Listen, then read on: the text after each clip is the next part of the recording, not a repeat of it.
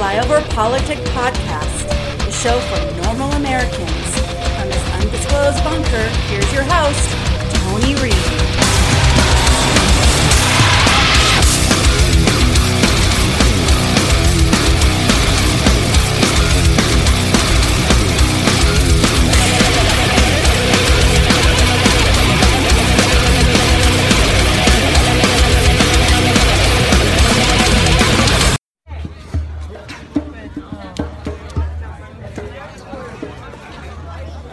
Say it again. Thank you. They are. All right, watch out. All right. Fuck the police. What is it? Fuck the police. All right. Fuck the police. Say it. Can you do the? Put your hands up, all Fuck the right? police. All right. Power to the people. Power to the people. Thanks, kids. Hey, and welcome back to Flyover Politic Podcast. It's the 26th of July, year of our Lord 2020. How you doing out there? That was a toddler. Yeah, toddler.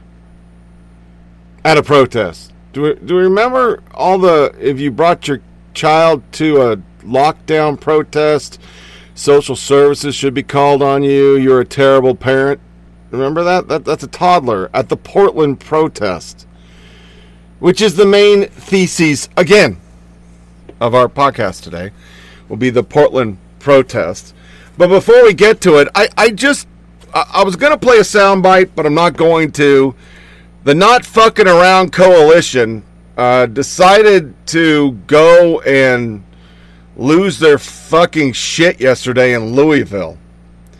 And the way we found out about it was not that something actually happened, because the 3%ers were there, and of course they're the bad people. But the Not Fucking Around Coalition of Black Panthers dressed in the same gear with weapons that are financed by somebody, but the media's not figuring out who's the somebody. Yeah, they were there because of Breonna Taylor, who was killed 4 months ago. And one of their wahoos doesn't know how to use a weapon. So they did a negligent discharge. That's an accidental discharge. Shot 3 other people with it. And the reason we found out that something was going on is 3 injured as rival armed militia converge on Louisville. Hundreds of armed militia members from the all-black NFAC marched through Louisville Saturday, far outnumbering members of the far-right 3%ers. And then in paragraph 3, it's they shot themselves. But the media initially was, those white supremacists did it, because 3%ers are now white supremacists. Any non-liberal is a white supremacist. So I wanted to hit it up front because that's our media. Ever ready to start a race war, stir racial division in the country so they can get Biden elected, and then the moment all this shit goes away, it'll be like it never happened. But that's just some bullshit. So before we get into Portland violence and our violent left, got to cover some stuff up front, and it's statistics, which the media definitely aren't going to cover. A&E viewership takes nosedive in aftermath of live PD cancellation. They're only averaging 498,000 viewers, period. They've decreased 50% since the moment they did it. And in this article, people like me who said, fuck it, and stopped the A&E on demand, stopped. A&E's not even in our lineup on Dish. It just went away. I thought that was pretty cool. Killings, this is from Dan Abrams, of police officers are up 28% so far in 2020. The killing of Washington State police officer on July 13th marked the death of the 32nd U.S. law enforcement officer, a year which has seen violent protests in the wake of death of George Floyd, a 28% increase in felonious officer deaths over the same period in 2019. ABC News covered it online, but they didn't mark it anywhere else. Because we don't care. You know, cops dying, who gives a fuck about that? We're still talking about George Floyd. Yeah. Who, by the way, was on Judge Judy. That was a big thing this week. Him being on Judge Judy. Somebody found it, and per usual, he was there because he fucked up. Another statistic won't come out. Over half of Americans oppose removing Confederate statues. This is a WAPO poll. 50% of Americans oppose it. 80% Republican, 56% of independents. 74% of Democrats, they want to rid everything. So that's a WAPO, which is skewed 13% liberal. So we're still wrong. Freedom shrinks. 62% of Americans afraid to share political views. The Cato Institute did a national survey. Nearly 2/3, 62% of Americans say political climate these days prevent them from saying things they believe because others might find them offensive.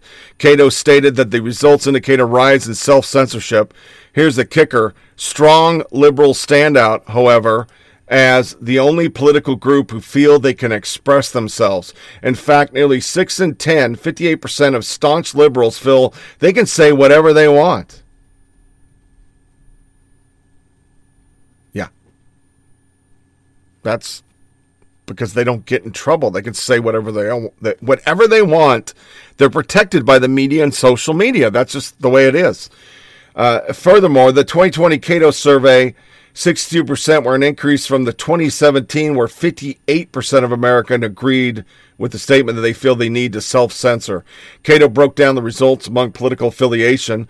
These fears cross partisan lines. Majority of Democrats, 52%, Independents, 59%, and Republicans, 77%, all agree they have political opinions they are afraid to share.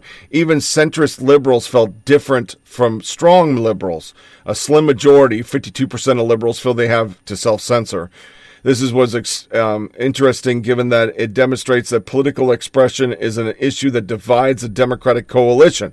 By contrast, 64% of moderate and a whopping 77% of conservatives felt the same way. The result reflected how Americans feel about safety of their employment when expressing their political views.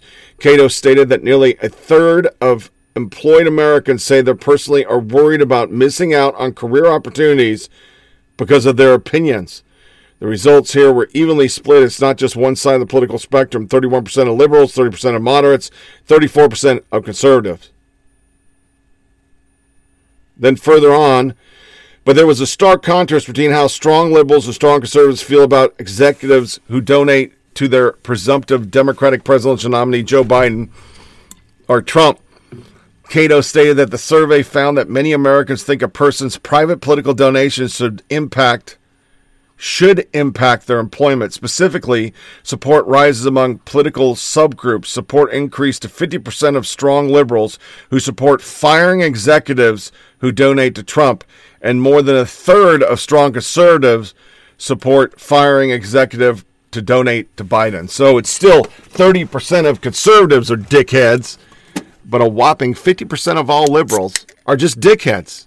You can't support people I don't support. That is damning. But where it's most damning is for liberals. Once again, this means when you're doing polls or asking people's opinion of who they're going to vote for, now more than ever, you're not going to say, I'm going to vote for Trump. And once again, that's why polls are fucking useless right now. Who's going to fucking tell the truth when all you're going to do is get fucking ran out of town or beaten, which we have a lot of today, including murder. Poll: Biden support for redirecting police funding to initiatives is very unpopular. In the Monday fact check of two significant exchanges between President Trump and Fox News, Sunday anchor Chris Wallace, I noted that Trump's assertion that Biden favors defunding police was inaccurate, and even though he had a fairly completing rip-soaked available to him on his policy point, he failed to use it, instead of stumbling into another error. What the president could and should have said is Biden recently told a left-wing interviewer that yes, absolutely agrees that some police funding should be redirected. This stance mirrors how many advocates and defenders of the defund police slogan have defined the term. A new poll from ABC News and the Washington Post finds that even in this fraught climate, redirecting police fund is underwater. Only 40% supported cutting funding to police in order to spend more on social service, while 55% oppose it. Among Democrats, 59% support cutting funding, but only 14% are Republican.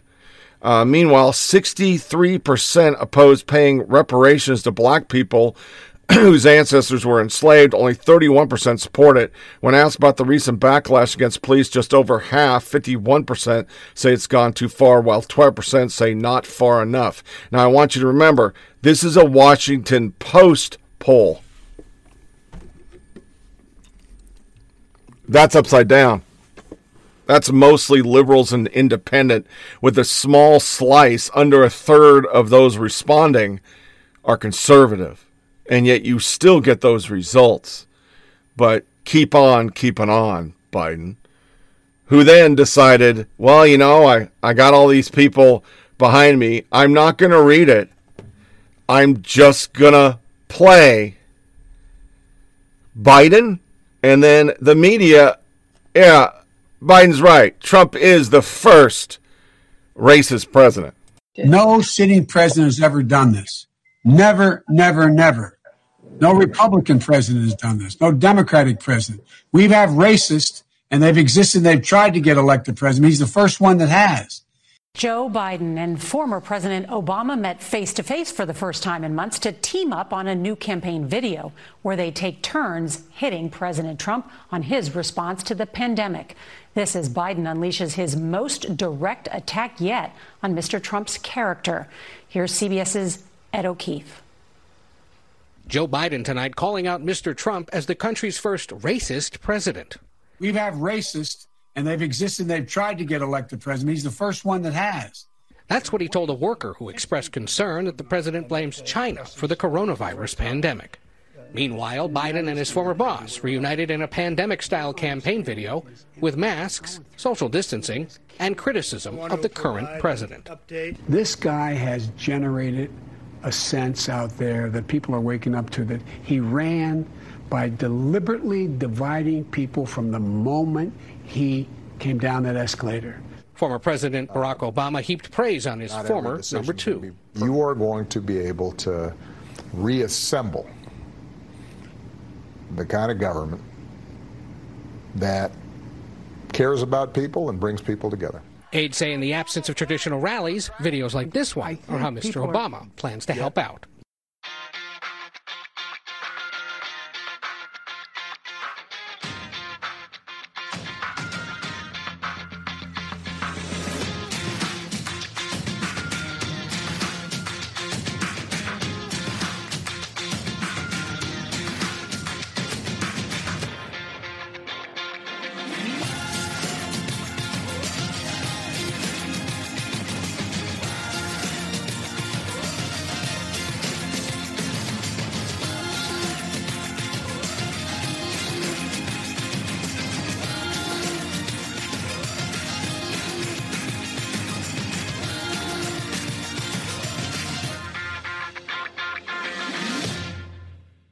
That's just hot garbage. I mean, I'm not even going to read. Well, does Biden know that several presidents owned slaves? I mean, Jesus Christ, you're going off what? He won't say America sucks. That's what they're going off. And Charlottesville. So. Then we had the big push for fuck the flag. There was one player who refused to do the baseball game. It was the Giants and Los Angeles Dodgers. It's this photo. Everybody showed it. It was so poignant. They're all on the baseline taking a knee. And just one person wouldn't do it. And here's the article from Sports Illustrated. Giants pitcher who wouldn't kneel hid behind his religion. Do you groupthink? Sports Illustrated, Dan Gartland will judge you. He'll even lecture you about your Christianity. Gartland tells readers every player and staff member for 4 MLB teams took a knee before last night's opening slate of games to make a statement about inequality. Every single one except for Giants reliever Sam Coonrod. This is unacceptable to Gartland. They were all kneeling for a recorded, uncontroversial message from Morgan Freeman. It was a carefully constructed display coordinated and approved by the Major League Baseball. In other words, it was best a shallow gesture, a nod to current zeitgeist. But political theater is sacred these days. We're all supposed to pretend that we're hopelessly divided by white racism because we make a show of having accepted the lie and doing our penance for unity. It's a wise way to go if you don't want to stand out like a sore thumb, as Gartland says. Gartland is outraged, asked to explain himself about the game Coonrod hid behind his religion. Hid behind his religion, Coonrod said. I mean no ill will by it. I don't think I'm better than anybody. I'm just a Christian. I believe I can't kneel before anyone but God and Jesus Christ. I chose not to kneel. I feel if I did kneel, I'd be a hypocrite. I don't want to be a hypocrite. Get ready for Gartland's lecture. I don't go to church much anymore, but I'm pretty sure the centrist tenets of Christianity are aiding those less fortunate than you and treating others with love and respect. And that's it. I'm not reading anymore. Go fuck yourself. You guys hate God because people don't believe your shit. To me, Coonrod is more of a hero than the rest of the lemmings who could give fucking two shits about Black lives, but just don't want the mob to fuck with them. So we have two national anthems coming in the NFL. MLB people are all kneeling wearing Black Lives Matter shirt. And then we have the WNBA, which nobody fucking walks, but they just walked off the court. Anthem was played. We saw the players leave the floor, go back to their respective locker rooms. One of those actions we'll see throughout the season as part of the social justice initiative. Yeah, first of many ways that we will see WNBA players using their voices all season long. This is nothing new for these women. They have been proactive when it comes to speaking out on social injustices for the life of the WNBA. Yeah, one of the Needless to say, almost everybody said the same thing I said. Who the fuck watches that? Does anybody watch that? I don't watch WNBA. Go walk off the court and stay off the court. And then one other thing up front I want to hit is there's this guy, Red T. Raccoon, and he literally said I was pepperballed, I was flashbanged by my own government, and I'm a vet and shit. And I responded, and it's pretty much gone crazy viral because of it. And said, I'm a veteran, I wish they would have hit you, and how you can defend it and want it destroyed by Marxist BLM and Antifa shows you were a shit soldier and loyalty to the country was compromised. Because now in Portland, they're rolling out vets, moms, and everything else. And I got to tell you, it's horseshit. Portland is fucking horseshit. You know why I know it's horseshit? Because if we go into our violent left, I'm going to play a segment that the media, including Fox, censored of the violence that's going on there, and they don't want that violence to go out because they're still playing peaceful protester. Feds are a bunch of fucking goons so that they can continue with the lie that this is all about social justice.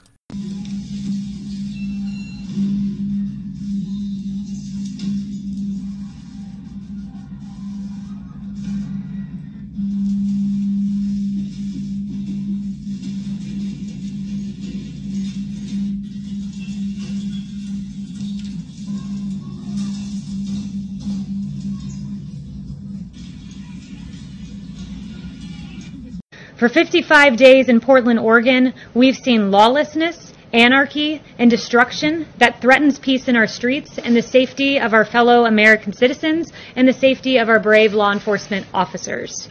Yet some Democrats and some in the media continue to ignore reality. As Portland's Democrat Mayor Ted Wheeler tweeted, quote, "What I saw last night was powerful in many ways. I listened, heard, and stood with the protesters, and I saw what it means when the federal government unleashes paramilitary forces against its own people." That was a quote from the Democrat mayor who quite literally stood in the middle of a riot as violent protesters attacked a federal building. That is appalling, and Mayor Wheeler's clearly failing at his duty to protect his streets and his city there in Portland.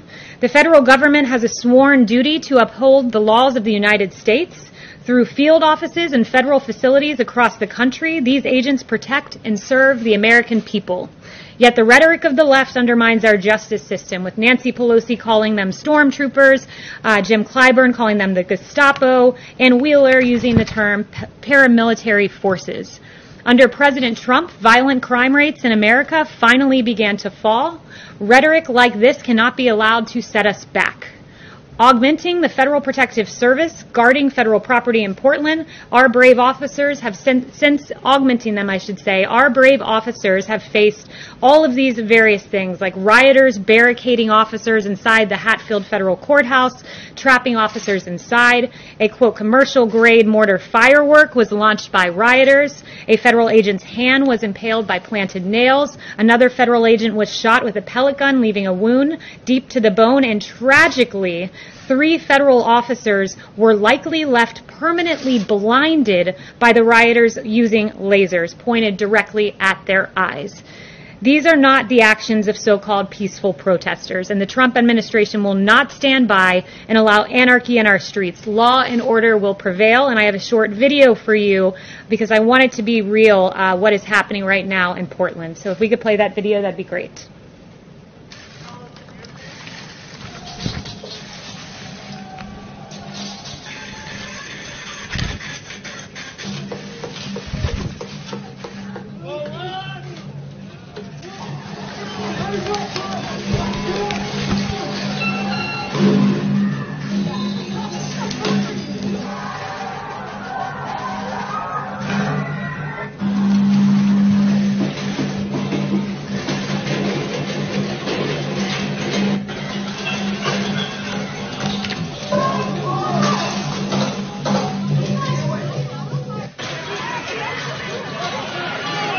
I hope someone kills your whole family. That wasn't me, homie. I hope they kill you too. I hope someone burns down your whole precinct with all. Police don't win, and I said, baby, they don't, because we're gonna go in there, we're gonna impeach them. Talking about women's reproductive rights when you've got a dick. No, I've had 2 abortions. I don't give a fuck. It's my body. Realize the biggest terror threat in this country is white men, most of them radicalized up to the right. All punches are not equal morally.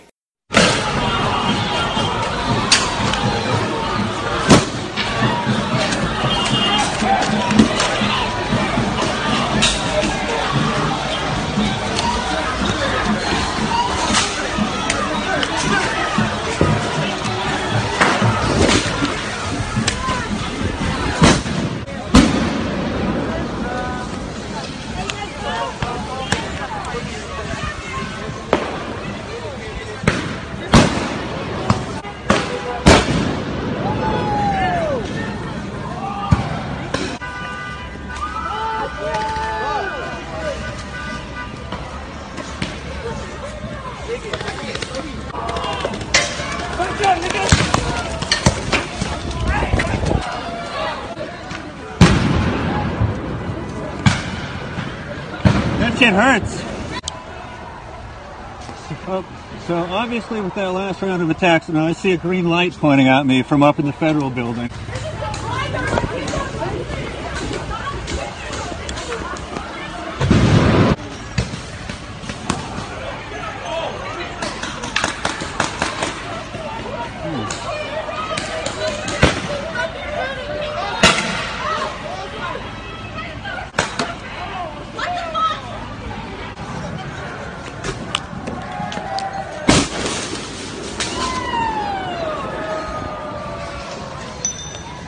So this is what they're firing at us. Yep.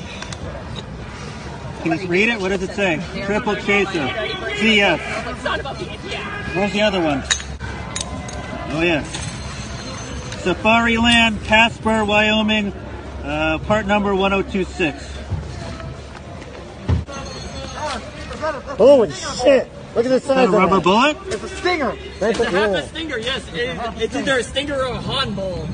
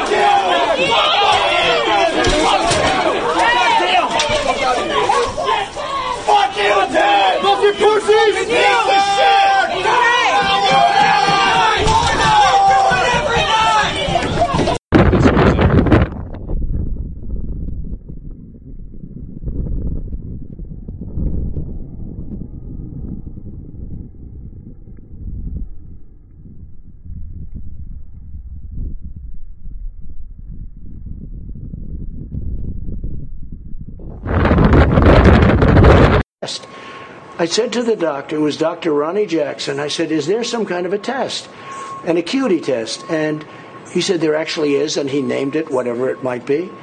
And it was 30 or 35 questions. The first questions are very easy. The last questions are much more difficult. Like a memory question, it's like you'll go person, woman, man, camera, TV. So they say, could you repeat that? So I said, yeah. So it's person, woman, man, camera, TV. Okay, that's very good. If you get it in order, you get extra points. Okay, now he's asking you other questions, and then 10 minutes, 15, 20 minutes later, they say, remember the first question? Not the first, but the 10th question? Give us that again. Can you do that again? And you go person, woman, man, camera, TV. If you get it in order, you get extra points. It is totally fucking out of control. They're burning flags. Andy NGO, after moms and dads, the next astroturfing campaign for Portland riots are patriots. And they brought T-shirts, Americans Against Fashion Protest. Bring your flags. And they just burn flags. Every night they're burning fucking flags. Ted Wheeler. What I saw last night was powerful in many ways. I listened, heard, and stood protesters, and I saw what it means when the federal government unleashes paramilitary forces. Andy NGO, you stood with 5 plainclothes security guards protecting you from protesters who tried to hurt you. You ignored the fires around you and the incendiary devices being thrown at the courthouse by rioters. Portland Mayor Wheeler is escorted to safety by a security team. Angry protesters follow and try to assault him despite his support on the front lines of the riot. They try to go inside the building, but is pushed back by Wheeler security. This is what rioters do to Portland Federal Courthouse every single night. And he shows pictures. It's fucking destroyed. Jason Howerton. Ted Wheeler, stop destroying our community. Adam McKay. I still can't get over this image. I don't know if I ever will. It's horrifying and beautiful and profane and sacred. I really hope we never find out who she is. Americans love to wreck things with names and jobs, celebrities. Nothing says sacred like one hoo-hoo on a spread eagle, because they won't stop with the lady. They keep putting it up. The naked Athena that nobody could find out who she is, because I guess she came out again. Then The Atlantic put out a piece about an officer-involved shooting was a total fraud, and it was in St. Louis. And the Federalists took it the fuck down. It was a total lie, because just like the beginning, they tried to stir some more shit up in St. Louis with fake crap, and then fake this and fake that, and Louisville fake. They're trying to get this everywhere. Sorry about that. I bumped my shit. And it's all fucking horseshit. The whole Portland thing is lies. There was huge articles about Wheeler. Oh, Wheeler got freaking hit by CS in the crowd. But they didn't talk about fuck Ted Wheeler, do your job, and protesters fucking with him and chasing him around. Portland Fire Commissioner bans police from staging at fire stations. This was from Willamette Week. The directive was given by Portland Fire Commissioner Joanne Hardesty, who demanded on July 18th that Portland Mayor Ted Wheeler hand command of the city's police force over to her if he wasn't going to force officers to scale back their responses to the nightly riots. Mayor Wheeler, if you can't control the police, give me the Portland Police Bureau. Hardesty declared in a letter to the mayor, you're putting our community in danger. You're putting my staff in danger. We need you to do better. I will continue to serve as police commissioner through this time of transformation. Wheeler said in a statement on Monday, and I will continue to work with elected leaders from the country and the state to ensure that we are examining criminal justice system as a whole. Parkland Fire and Rescue announced at approximately 7:30 July 20th that the city's police is no longer welcome at any of its stations. Recently, a story has been circulating that federally contracted law enforcement agents have been using the fire department as staging areas for operations against demonstrators. PFNR would like to make it very clear that these federal agents were not and will not ever be allowed to use our fire stations. Everybody's submitting to the mob. Everybody. Want another example? Cleveland high school coach Ken Doolian says he's been fired because he's a cop. He's not a teacher. He just teaches a football team. They literally fired him because they didn't want to deal with the mob in Portland.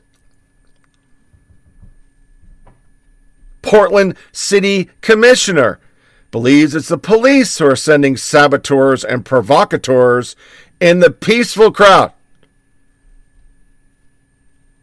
So Portland, Ted Wheeler isn't running the city by himself, and to our surprise, there are city officials who have clashed with Wheeler over his welcoming federal officers in the city, which he didn't. Portland City Commissioner Joanne Hardesty did, however, work together with Wheeler to slash police funding $15 million. And no wonder that Hardesty wanted to slash funding for police. According to her, the protesters in downtown Portland are peaceful. Willamette Week. She also leveled an incendiary charge at Portland cops. Hardesty claimed it was they, not protesters, who had started fires around the government buildings. PDX City Commissioner Hardesty went on to say that she doesn't believe Portland protesters have caused violence or started fires. Instead, she claimed any such actions were carried out by plainclothes police officers. Are you fucking shitting me? And remember, they literally ran Wheeler off, and this is Wheeler at the protest.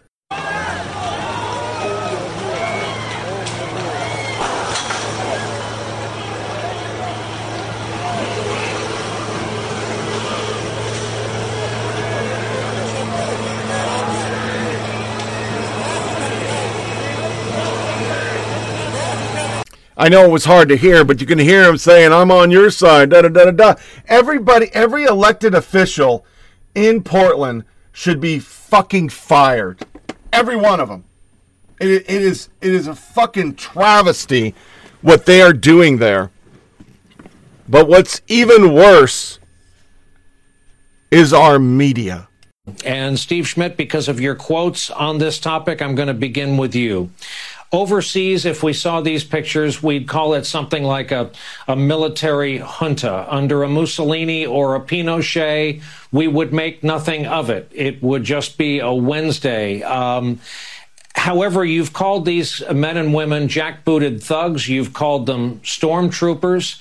Here's the question. Is this the caravan of this election cycle? This, coupled with the law and order message, coupled with Meadows and Pence and Trump all saying some version of, here will be your country under Biden. You are not safe. You're not going to be safe in the suburbs. Does that justify, in their minds, camouflaged, without name markings or identification, some unit badging, camouflaged, militarized federal troops? Brian, good evening. The President of the United States is a constitutional vandal and a political arsonist. His campaign is failing. He's on track to lose to Vice President Biden, and he has loosed violence in American cities at an epic level. What we're seeing is illiberal, it is illegal, and it is dangerous. When you see these men dressed in those uniforms, it's hard to believe that we're looking at scenes from the United States of America in 2020. This is all very real. The caravan was pretend. It was made up. It was a fiction deployed on Fox News and on right-wing state Trump media, whatever you'd prefer to call it. But it was imaginary. This is very real. The violence is real. The broken bones are real. The injuries are real. And I think it's important that when Donald Trump loses this election, One of the things that President Biden should do immediately is we should never, ever again see in this country federal officers of any type wearing camouflage uniforms like that. This militarized presence is not something that you see in a healthy democracy. These men are causing chaos in these cities. At the end, when you see assaults being made on federal buildings, on a federal courthouse, vandalism, it'd be totally appropriate for federal officers, for marshals to be deployed in a perimeter around the building to secure federal property. But they're there looking for a fight, looking for a brawl. These men, as has been reported, have no training for the mission. This is thuggery. It's federal thuggery, and it's frightening. Ronald Reagan said that freedom is only one generation away ever from being extinguished. And this should scare the hell out of every American. Of course, there's a nexus between the crime federal in cities and coronavirus. I mean, we in the past week have had the commissioner of New York's the militarized show of force in Portland, Oregon could be coming soon near you. So crimes a former four-star U.S. Army general on what some local lawmakers warn is an unwarranted military invasion by these guys. Well, first, look, his message is obvious, right? It's that the cities are these breeding grounds now of insurrection and violence, and they are coming to get you in the suburbs. And I am the human wall. I am the last line of defense between you and these marauding mobs from the cities that are coming to get you. Look, there's always an audience, as he has shown, for kind of this overt fanning of racial resentment. But it's pretty clear I don't think it's anywhere near a majority. I mean, what's happening, I think, very consistently around the country is that people in the suburbs are finding that they identify more with the viewpoints of kind of the urban centers nearby than they do with those of kind of the rural areas 30 and 40 miles further out. You know, the dynamic, you know, in 1968, when Richard Nixon promised law and order, most people in the suburbs, I think, probably believed he could deliver it. Today, it's pretty clear in polling that many suburbanites believe that President Trump's approach is increasing their of violence because he is fanning the flames of kind of racial discord in the country. And for that matter, they've certainly reached that same conclusion about his approach to the coronavirus. New this morning, House Democrats are demanding an investigation into the federal law enforcement actions against protesters in Portland, Oregon. They say the Trump administration's actions abuse emergency authorities and violates constitutional rights. Joining me now, Democratic Congressman Jim Clyburn. He's the House Majority Whip. Congressman, thank you very much for being with us. And I do want to say we are going to speak at length about the death of your close friend and really American icon, Congressman John Lewis, in a moment. And I am sorry for that loss. First, the news of the day. The Democrats calling for an investigation into what's happening in Portland. What do you want to know? I really would like to know who ordered those people to be there.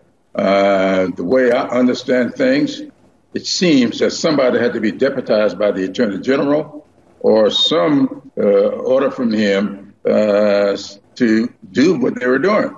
And so I believe that law enforcement of that nature should be left up to local communities. And these communities, if they won't help, they will then summons the federal government to intercede. That's the way it's been done for as far as long as I have been following this sort of thing. For all of a sudden, these people to go in there, nothing from the governor, nothing from local law enforcement, just show up with their faces covered in unmarked cars. This commercial that we now hear in this ad from the Lincoln Project is exactly what we're about to experience in this country. That is the beginning of the ending of this democracy. That kind of activity is the activity of a police state. And this president and this attorney general seem to be doing everything they possibly can to impose Gestapo activities in local communities. And that is what I have been warning about for a long time. I do believe that this election is all about the preservation of the greatest democracy that this country has ever known. One of the videos that has caused concern, and Senator Jeff Merkley of Oregon disseminated this as well, was of a man being put in an unmarked van on the streets. I wonder if we can show this video so people can see. These are the CBP agents that you were talking about approaching the man, taking him, and then putting him in an unmarked van here. NLG will get you out. Now, locals there were asking for the officers to identify themselves. There are people who have described this is not me, as Orwellian, being put into an unmarked vehicle, being driven away by officers who don't identify themselves. Use your words. What's your view of this action? So first of all, unmarked police vehicles are so common it's barely worth discussion. I mean, literally every police department in America has them and uses them. We are no exception. That's one. Two, the video you see was after a 3-block foot chase in which the individual had been identified as matching the description of someone assaulting a federal officer about 1 hour prior to that video that you see. And the person was put in the van. You obviously saw the surrounding crowd a little bit there, which was a bit of a dangerous situation, which is why the individual was moved away. And from the time they detained him until the time they released him was under 10 minutes. And in that time, they also identified themselves. By the way, they identified themselves to the subject they picked up. They did not identify themselves to the crowd, and nor do they feel any obligation to do that, nor will you see that commence. We interact with the subjects we're dealing with, and that's it. I got to let you go. They determined that was not the person who did the assault and released him. I do have to let you go, but there's a U.S. attorney, a federal U.S. attorney, launching an investigation into the practices out there, and now members of Congress are calling for the same, and inspectors general. You're nodding your head. Do you intend to cooperate with these investigations? Yeah. With the Inspector General investigation, which is perfectly normal, we run our own investigation of every single use of force, every single one, by the Office of Professional Responsibility. So this is matter of course for us, and you bet we will. Of course we will.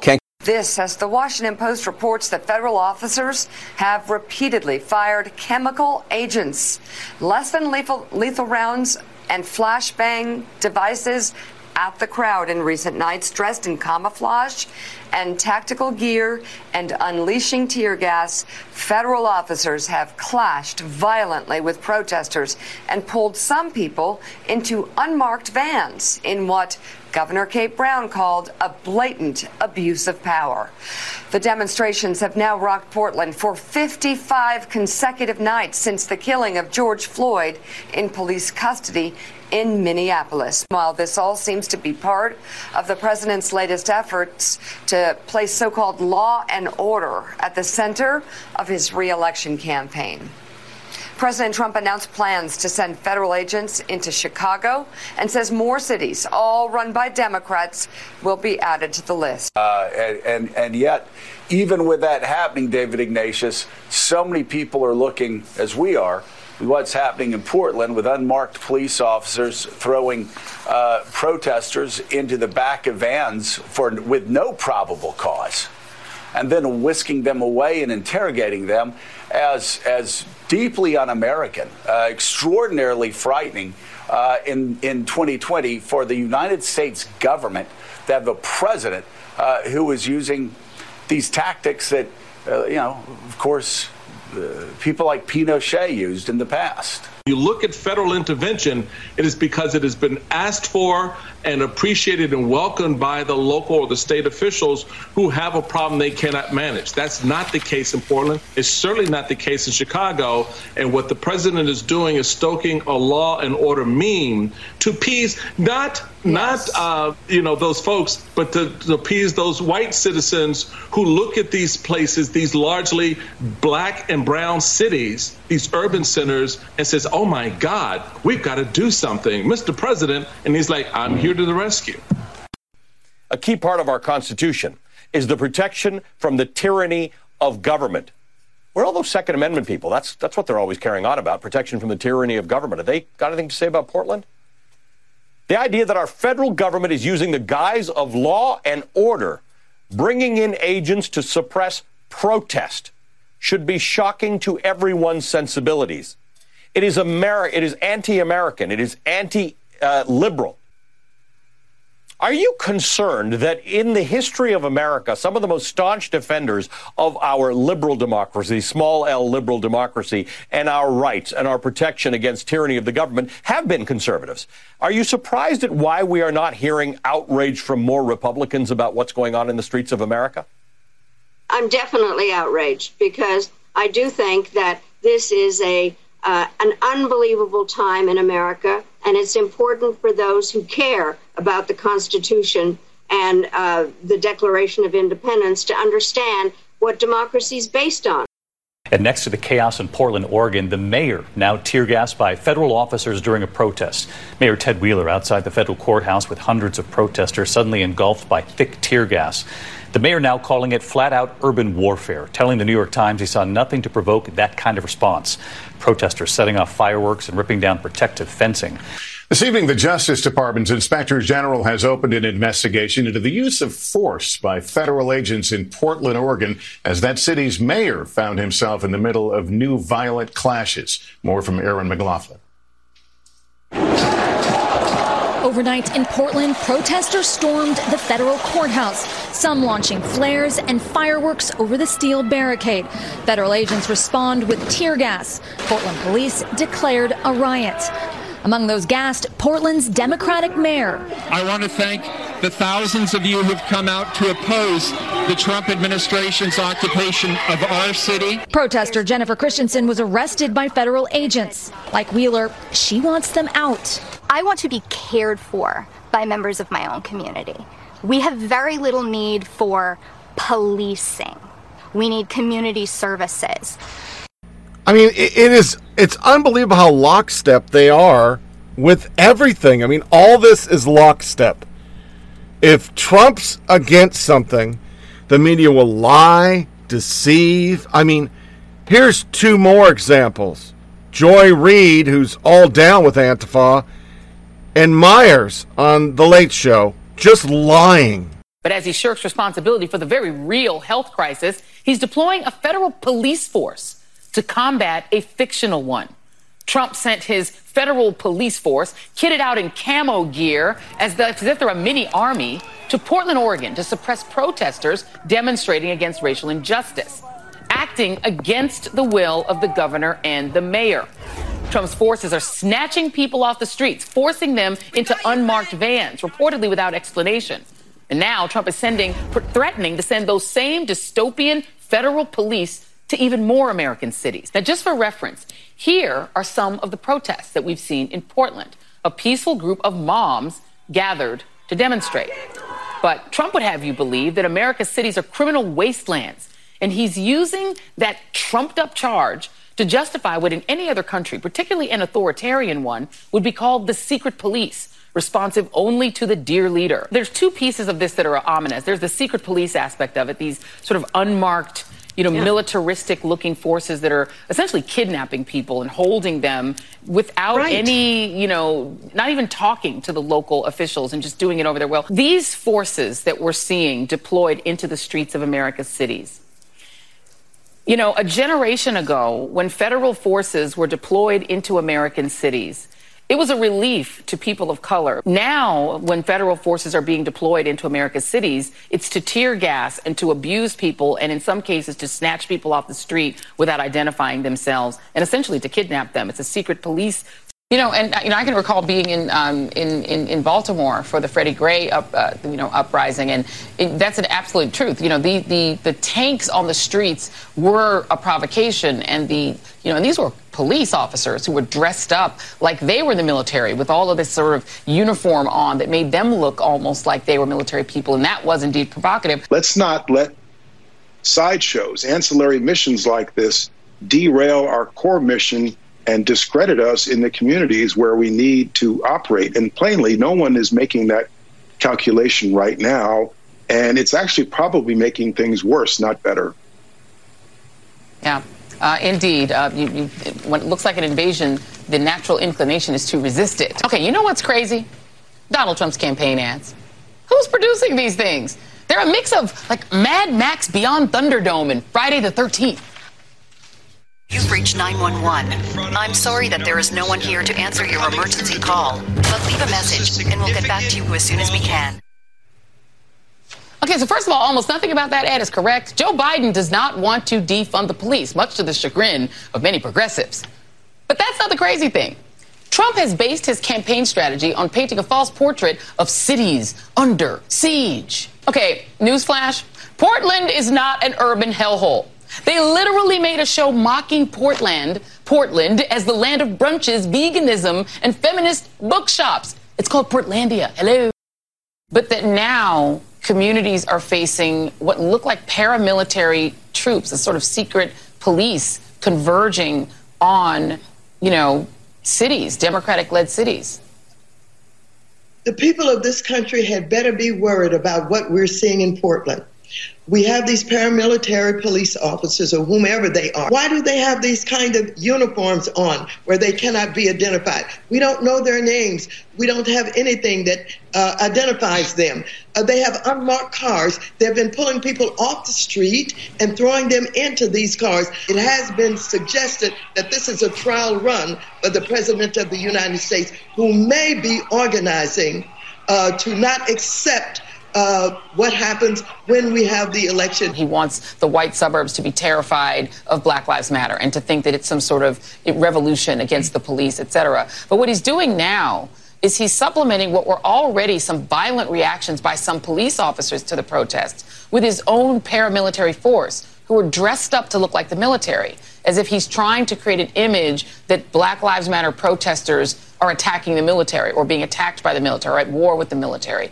That is actually a pretty scary development, and it leads people to believe that he might be looking to use this again for the election. It's not wagging the dog by coming up with a war against an enemy, a foreign enemy. It is against the American public. So the playbook here is to turn Americans against one another. In a bid to save his flailing campaign by going full 1960s George Wallace and stoking white suburban voters' fears of violent crime, Donald Trump announced today that he's deploying more federal forces to cities around the country. And he helpfully said the quiet part out loud by pointing out that the cities that will be, in a sense, invaded by Trump's secret police are led by Democratic mayors. Democracy is in crisis in Donald Trump's America. Thousands of people were tear-gassed last night in Portland by federal officers doing Trump's bidding in his ongoing show of force against American citizens, exercising their right to protest. Brutality that left even the city's mayor coughing and wincing as he, too, was tear-gassed. In other cities on the receiving end of Trump's invasion, cities that all happen to be led by Democratic mayors, coincidentally, they are sounding the alarm over Trump's lurch toward authoritarianism. What will you do if these same unnamed, anonymous camel-wearing forces pour into your city in response to protests? What are we going to do? We're going to arrest people who break the law. That's what we do, and we're going to prosecute them in the Philadelphia District Attorney's Office. My dad volunteered and served in World War II, like most of my uncles, to fight fascism. I would not be doing my part for this country if I didn't say the obvious, which is that we have a president who is acting like an authoritarian dictator. We know he likes them, but he is acting just like one now, and he's doing it against people who are exercising their constitutional rights. What Donald Trump is arguing is on its face that he is targeting cities like Chicago, cities like Philadelphia, Democratic-run cities. It's his long-running narrative that cities that are urban cities that have lots and lots of black and brown folks are inherently, if they're run by Democrats, inherently dangerous. They're inherently hellholes, hellscapes. The modern conservative movement is a paranoid movement obsessed with conspiracy theories. Remember, this is the same political movement that thinks the world scientists all got together and fabricated the climate crisis as part of an elaborate plot to outlaw airplanes and barbecues. Good thing we elected Donald Trump to protect our flights and social gatherings, and now those same lunatics think graffiti and light property damage constitute domestic terrorism. For example, take Acting Secretary of Homeland Security Chad Wolf. Drakkar Noir, if it grew up to be a real boy. Anytime a government is calling its own citizens violent anarchists, should raise alarms. So what did these supposedly violent anarchists do to deserve that name? Well, You'll be shocked to find out it's complete bull. Chad Wolf, he is the acting Secretary of Homeland Security. To justify what Donald Trump is doing, he tweeted out images of himself viewing graffiti that had been put on buildings in Portland. And the DHS put out a statement pointing to the buildings it said had been graffitied by, quote, violent anarchists. So the mission of the Department of Homeland Security is to deploy secret police to the streets of American City to stop graffiti and some light property damage. Graffiti. You're going full dictator over some graffiti. What's next? You're going to send in SEAL Team 6 to arrest love-struck teens carving their initials into tree? Okay, he just finished carving the heart shape into the tree. Now he's going for the TLA. Take the shot! Take the shot, Todd! That's right. Our government used graffiti to justify sending secret police to an American city to abduct protesters into unmarked vans without telling them who they are, where they're going, or why they've been arrested. But it would be bad enough if what they were doing was using secret police to enforce laws against graffiti. That's already chilling. What they're actually doing is even worse. They're just snatching peaceful protesters off the street. They're kidnapping people and not even telling them what they're being charged with. It's fucking gaslighting, man. They even did, the Rolling Stones did articles. New York Times. Protesters in Portland have been in the streets for more than 50 consecutive days. Federal agents deployed there are hardest of the resolve to stay. On Saturday, a group of women locked arms and chanted, "Feds stay clear, moms are here."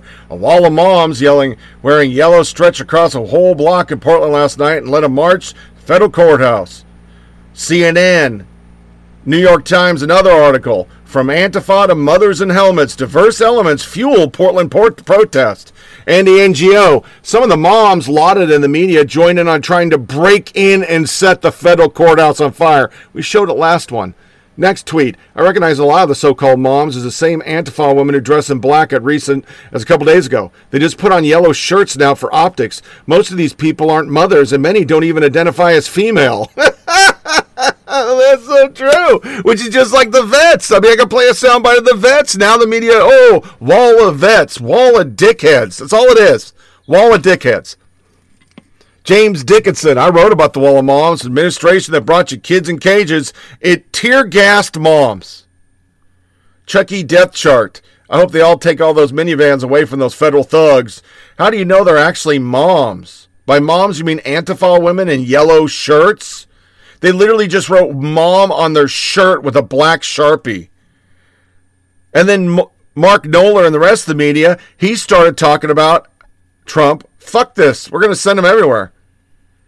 They're going to start working in other cities because this is out of control. And then he started Operation Legend, was named in honor of Legend Telefaro. A 4-year-old boy was fatally shot in Kansas City. His mother's remarks are powerful. Operation Legend is not to harass, is not to harm or to hurt. It's to help investigate unsolved murders. Rick Wilson. Operation Legend is better branding than Operation Extra Goal attacks, snatching protesters off the streets and unmarked vans and beating veterans with clubs, which they didn't do. One guy got physical with the feds, and they defended themselves. The whole world just said, shut up, Rick Wilson. Then Meet the Press got on it. First read. The Republican silence on what's happening in Portland is jarring. Republican silence on what's happening in Portland is jarring. You follow American politics over the last 10 years, you might be surprised that Republicans are more outraged at Liz Cheney than they are federal armed agents that just tear gas the city's mayor. Andrew Clark, what a joke of a take. Republicans have been screaming from the rooftops about the rioting and violence happening in Portland and federal efforts to stop it. It's the media that's been silent and refuses to cover any of the violence while insisting it's peaceful, which is all they do. Then we even have New York Times reporters, Nicholas Kristof. Rick, come to Portland, and you'll find that the city in flames narrative is nonsense. There are a couple blocks in downtown that are in tumult each night, though partly because of Trump's fault. Rich Grinnell, Oregonians, your local political leaders have failed you. Stop voting for them. Then we have a reporter, and this is a little long. He goes down to cover it, and once again, the Antifa thugs snatched his goddamn phone. No.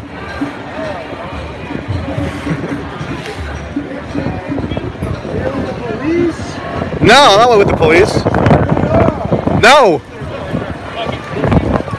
I'm a fucking pussy for filming? Fuck you. What happened?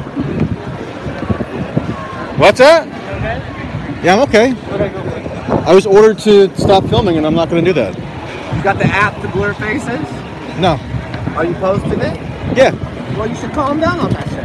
What do you mean, calm down? You shouldn't film people like that. Why not? I mean, there's an app that's super easy to get that blurs faces. It's a public event, so I'm just filming. Black Lives Matter. Okay. Whoa! What the fuck? Can I have that back, please? Black Lives Matter. Okay, I agree. Say it to me. Black Lives Matter. Yeah, I don't fucking believe you. Black Lives Matter. Can I have that back, please? Fight. I'm not gonna do that. Okay, I apologize. I'll delete it. No, I'll delete it. Get the fuck out of here. I'll get out of here. Let me see you back out here. I'm gonna fucking stomp you out. I will back out. Fuck out. Get the fuck out of here. All right, I'm leaving. I'm leaving.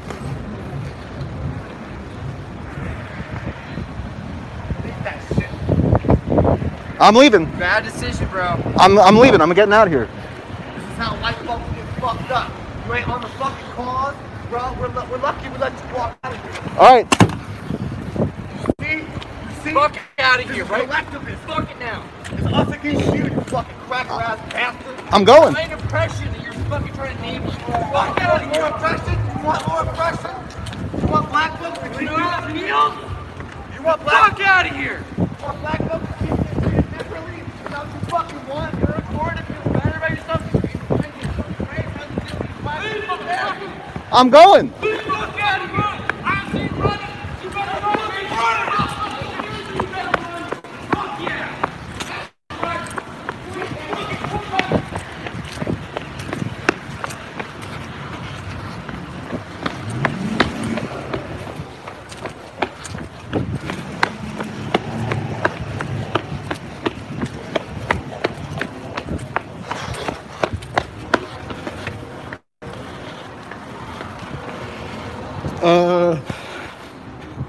All right, people. So, don't know if you caught that, but I'm gonna get a little farther away here.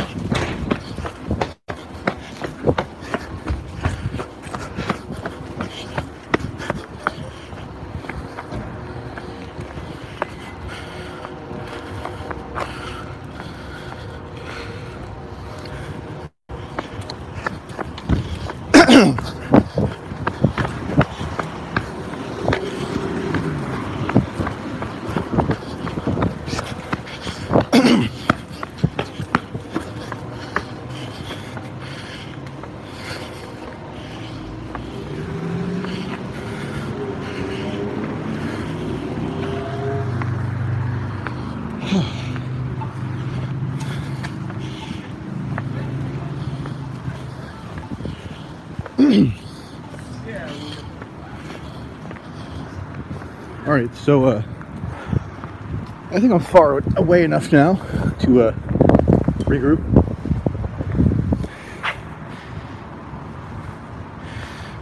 Okay, well, had my phone snatched midstream. Guy was not really happy with me. Let's tie my shoe here.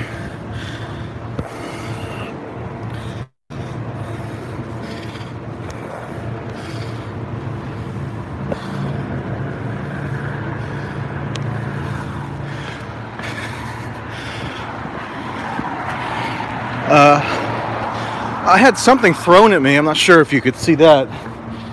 I think it was a beverage, and got splashed a little bit with it. Nothing too crazy. But yeah, I'm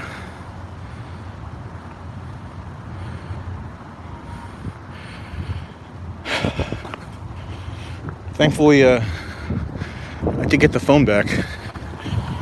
it's not like there are any police available to help out in the event that you need to retrieve stolen property.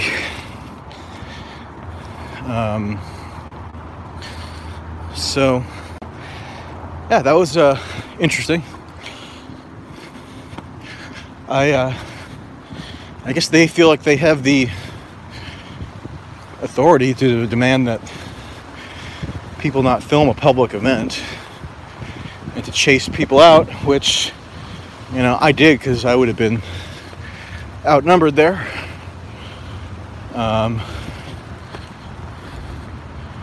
And I wanted my phone back.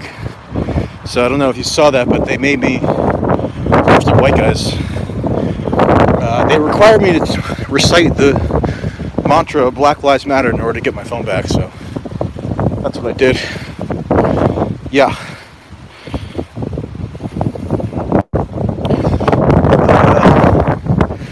It was unexpected.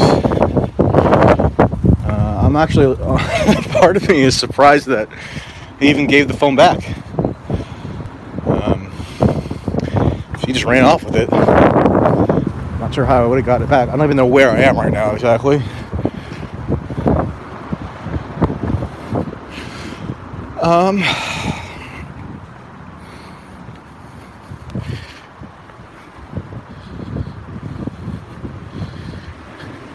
Hey, you know which way Salmon Street is? I don't know. You know what I'm talking about? Gotta be that way, man. That way? I think so. I think you're right. Yeah, thank you.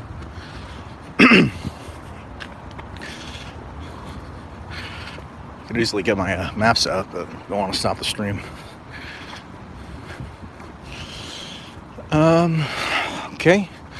So I'm trying just to recall what else happened there. I mean, the basic thing that happened was I was recording this stream as I had been for the previous, I don't know, 40 minutes without incident, and some people didn't like that, so told me to stop filming. I declined to stop filming, and then sort of confronted by two gentlemen. Seemed to be angry. One of them snatched the phone. Thankfully, I kept streaming as the guy had the phone snatched.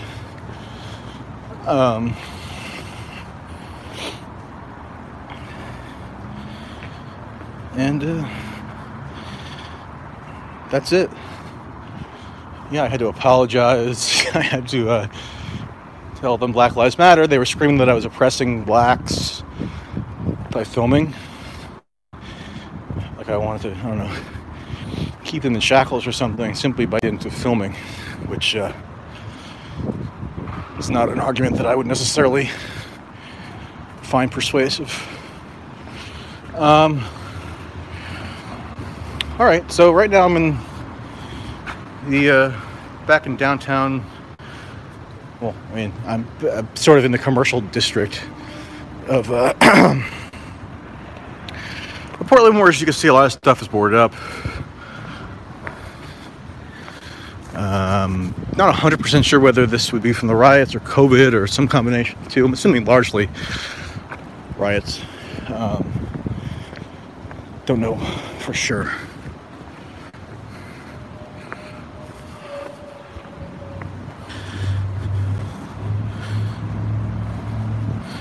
All right, people, I'm going to try to find my car right now and therefore end the stream. So thank you. It ended interestingly. I hightailed my butt out of there. And yeah, that'll do it. Have a wonderful night.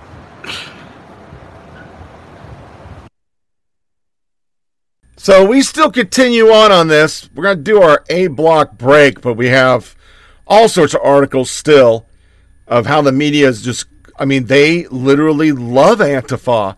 They love what they're fucking doing. They think they're great guys. So for our music break, her voice is a WMD. Antifa Karen chews out federal agents. We're going to play a New York father and daughter beaten the fuck down. Another protester that was there, baby protester. Yeah. They brought a baby fucking protester to it because, once again, you can take liberal kids to the party, but you do a lockdown protest that doesn't burn, beat, or hurt anybody, you got social services on your ass. And you're wearing it wrong. See, I learned how to use my voice before I went into the military, but after I went into the military, they really showed me how to use my voice, so I know your bitch ass hears me.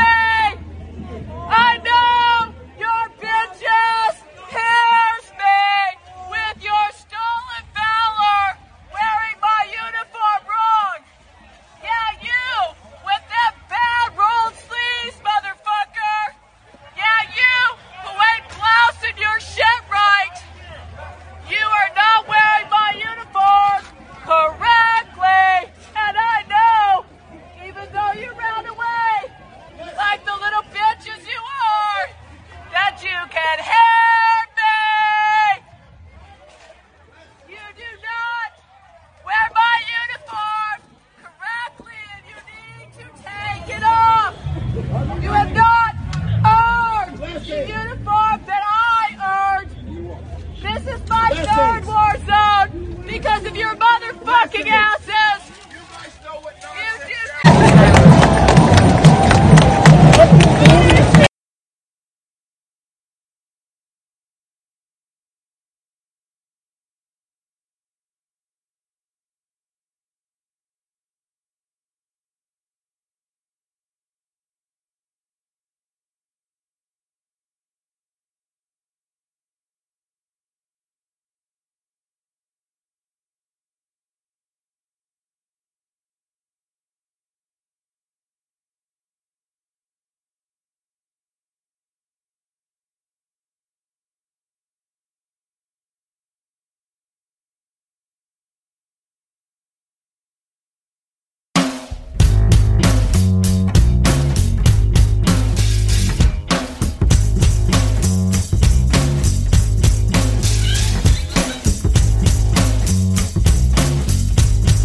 Welcome back to Flyover Politic Podcast with Tony Reed.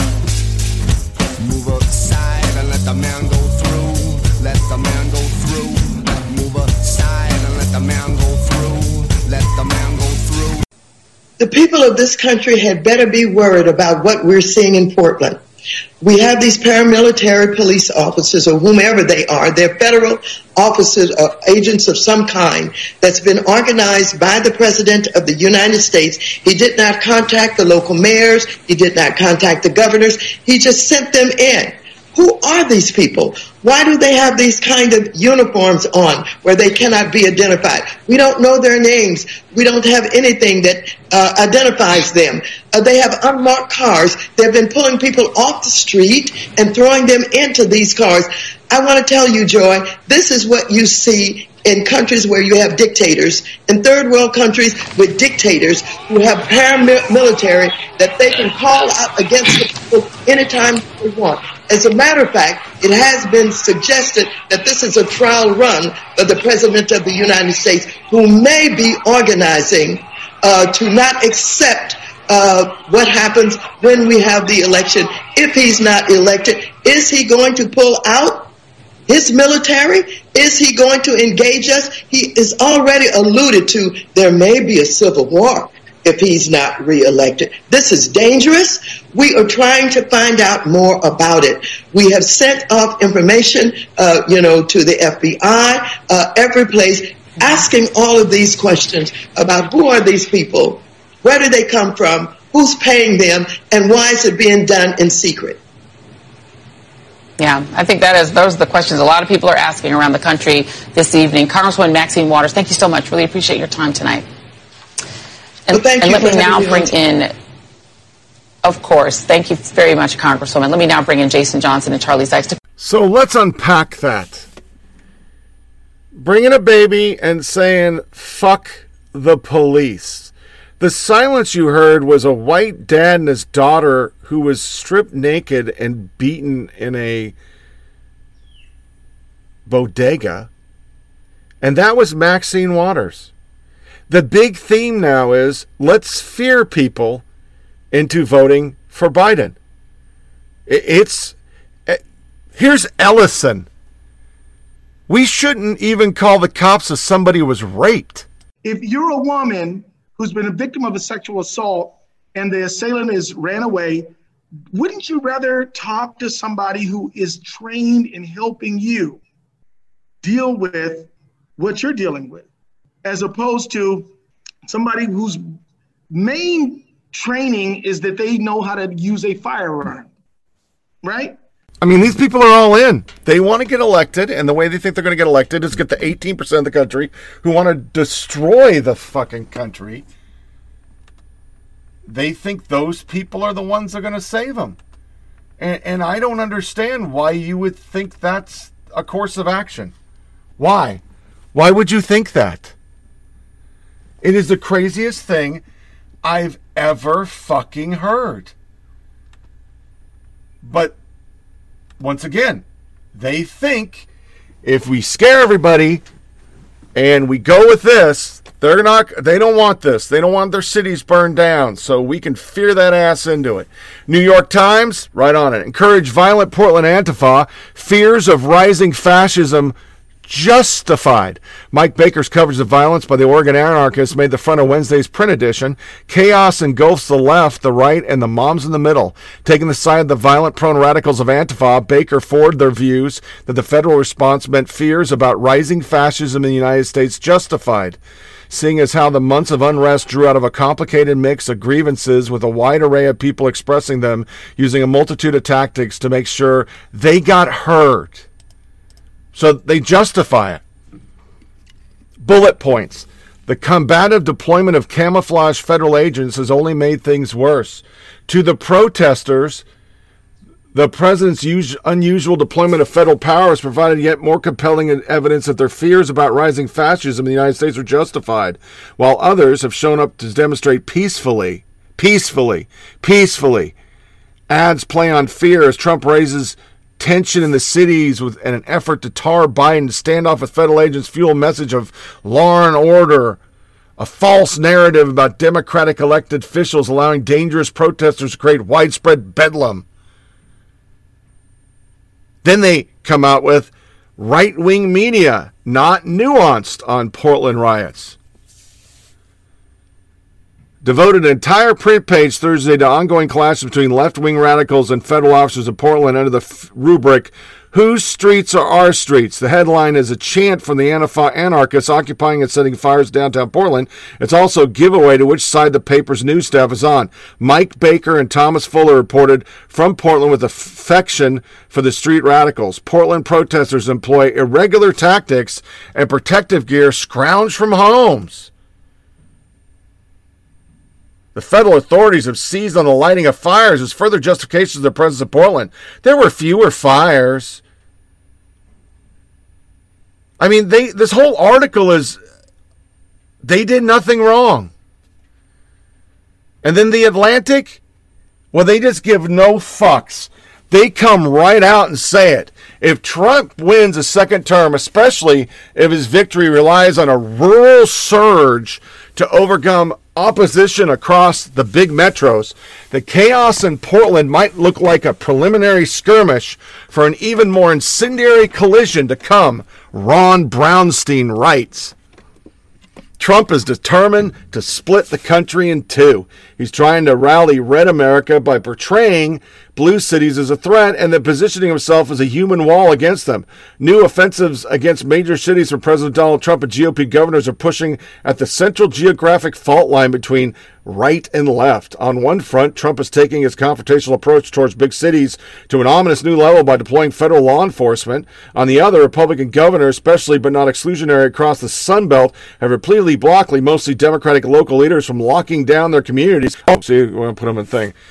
A common thread as a twin confrontation is that they pit Republican officials who rely on support primarily from exurbs, small town and rural voters against major metropolitan people that know everything. And then this whole article just devolves into, if Trump and his people do this, it's going to go to hell. I'm not going to read it because it'll just piss you the fuck off.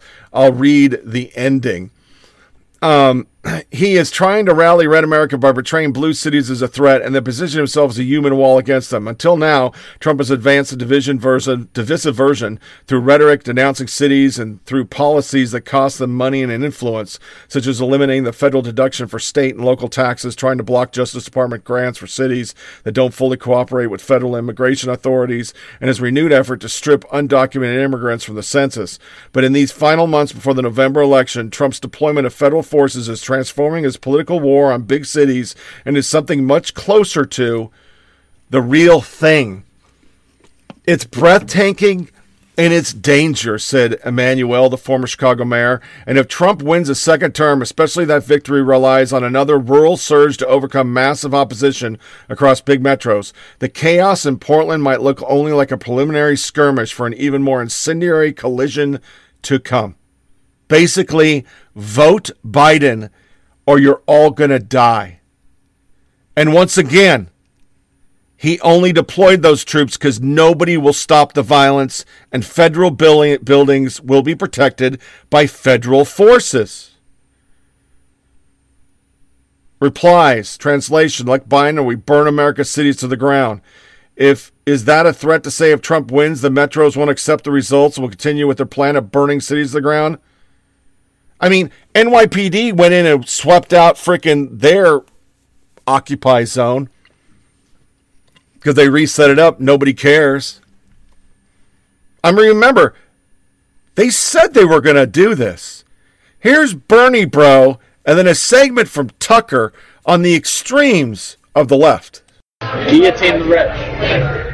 I always said, I'm a communist. I'm ready to start tearing bricks up and start fighting. I'm no cop, bro. I'll straight up get armed. I want to learn how to shoot and go train. I'm ready for the revolution, bro. Guillotine the rich. So, do we just dissolve the Senate, House of Representatives, the judicial branch, and have somebody like Bernie Sanders and a cabinet of people make all the decisions for the climate? I mean, I'm serious. Yeah. What will help is when we send all the Republicans to the re-education. Can you imagine Mitch McConnell? Oh, God, he wouldn't survive a day. Lindsey Graham. Gulags are founded as free education. Right. The first gulag that was opened, have you heard about the Belomor Canal? People came from America to work in the Belomor Canal for the Soviet project, for the communist project. Wow. It's a beautiful thing.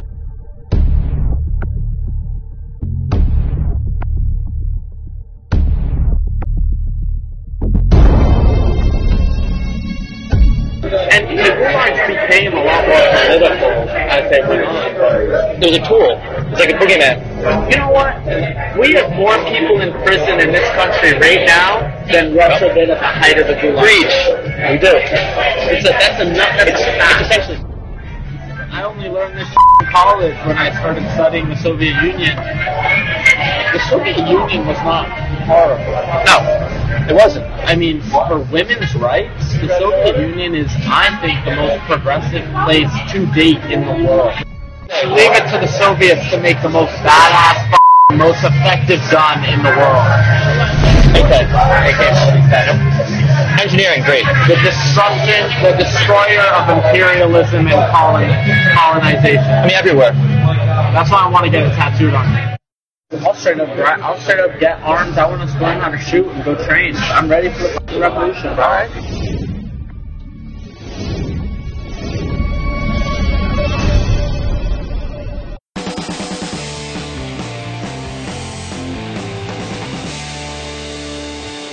Good evening and welcome to Tucker Carlson Tonight. Chicago is the third biggest city in the United States. Millions of people live there. For 150 years, it was the hub of America's manufacturing economy. If any one place can credibly claim to have built this country, it's Chicago. So we should care what happens there. Unfortunately, what is happening now in Chicago is almost all bad. In fact, it's a disaster. Thanks to the corruption of local officials, Chicago is bankrupt. The city is so deeply in debt, billions and billions, tens of billions of dollars in debt, that no economist believes it can ever pay its bills. Taxpayers know this. They understand they will be punished for the crimes of their leaders. so they're fleeing the city in record numbers. Those who've stayed behind now worry about getting killed. Just this week, so far, 106 people have been shot in Chicago. Just an hour after last night's show, for example, 6 people were shot in one drive-by shooting on the city's south side. 2 of them died. And it's not just happening in poor neighborhoods in Chicago. Here's surveillance video of gunmen opening fire downtown. 2 people were hit by bullets, 1 was killed. Among many others murdered in Chicago have been many, many children. This man's first grader, for example, was shot in the head. To see my daughter on the table with a gunshot wound to the forehead. 7-year-old Natalia Wallace was shot in the head and killed over the weekend in Chicago as she played outside with her siblings. Visualize the 7-year-old shot, bleeding to death while the family is there. Also among the innocent victims, police say 14-year-old Vernando Jones was shot and killed by gang members on the 4th of July. It's awful. Chicago wasn't always like this, and if you're from there, you know that very well. Chicago is a beautiful place. There are a lot of reasons it isn't anymore, but near the top of that list is a woman called Lori Lightfoot. She's the mayor. Like a lot of big city mayors, Lightfoot is incompetent. She has no idea what she's doing. You wouldn't let her plan your spring break. She'd send you to Wuhan by accident. But what makes Lori Lightfoot unusual is the remarkably aggressive way that she lies. Lightfoot says things that are so implausible they could be part of a comedy routine, but she's not joking. She expects you to believe every word of it.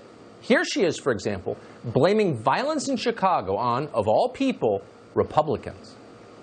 Why are we engaged in such violence? Because there are too many damn guns on our streets. And why is that so?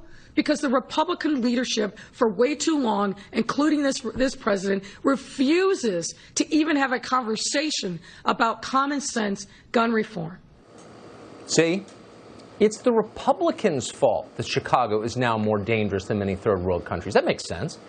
The only problem is there aren't really any Republicans in Chicago. Donald Trump got 12% of the vote there.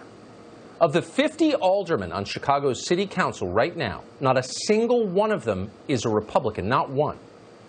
So if you blame Republicans for what's happening in, say, West Texas or at the Villages, you might have a point. But in Chicago, it's absurd. Even Lori Lightfoot seems to know that that excuse just won't work. It's too stupid. So she's moved on to a new excuse. You know why Chicago is circling the drain right now? You know why all those children are getting murdered? Because of Christopher Columbus. Yes. An Italian navigator who never got within 1,000 miles of the loop and who, by the way, died more than 500 years ago. He did it. It's Columbus's fault. This morning, Lightfoot ordered the city to take down 2 Christopher Columbus statues, one in Little Italy and one in Grant Park. That'll fix the problem. You can let your kids play outside now.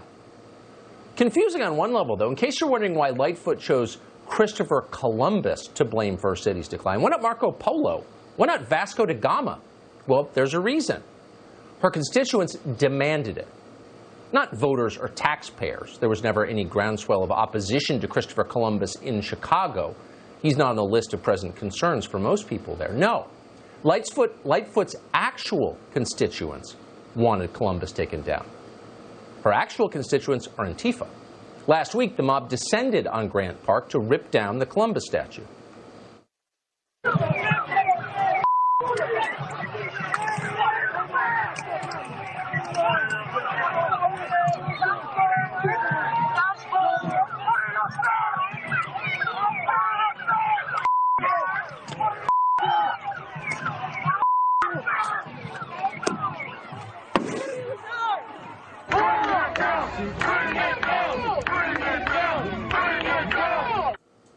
Almost 50 police officers were injured in the riot you just saw, but Lori Lightfoot didn't care. They're not her voters. Lightfoot cares about her base, the looters, the destroyers, the angry Marxist rich kids with the spray paint. When they tell her to act, Lori Lightfoot acts immediately. The problem for the rest of us is the mobs will not stop with Christopher Columbus.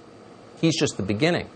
If they can tear down statues whenever they feel like it, how long before they tear down buildings? How long before they tear down homes? How long before they tear down human beings?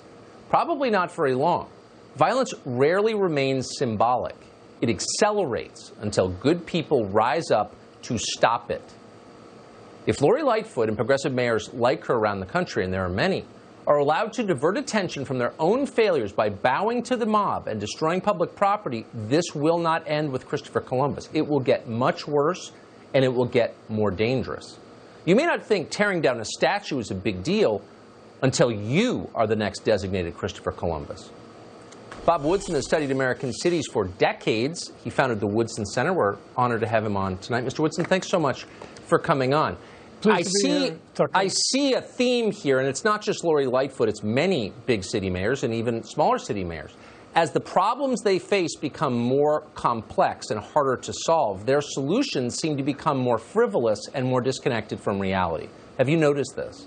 Absolutely. And what they're doing is falsely claiming that the failures of the last 60 years in most urban centers all over the country have been run by liberal Democrats, many of them veterans of the civil rights movement, who moved from politics, from the civil rights to run these cities. They also had to spend about $22 trillion on poverty money in these cities. And as a consequence, all of these inequities that they are talking about have been done on their watch. And so as conditions, spending went up as conditions deteriorated, but rather than address the reality of what they do is they point to institutional racism or factors that exempts them from any responsibility for taking care of these problems. And now the white left is coming in and exploiting this disparity and using it to really decimate this country.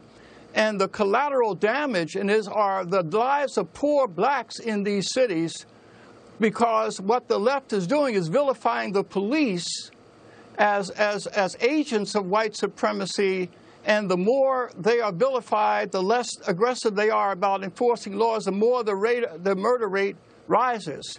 What low-income blacks are facing is not bigotry or institutional racism. It is systematic neglect and abandonment and treasonous behavior. Bigotry is not their biggest challenge. It's treason. What is happening in these cities is a difference, Tucker, between a burglar who steals what's in your house and an embezzler that steals everything you've accumulated over a lifetime.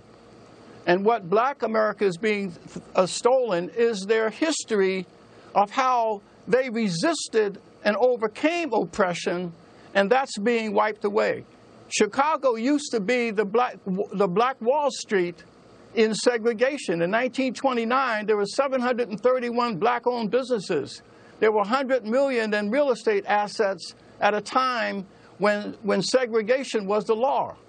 And so you can't blame institutional racism or systematic racism or legacy of slavery for the failures.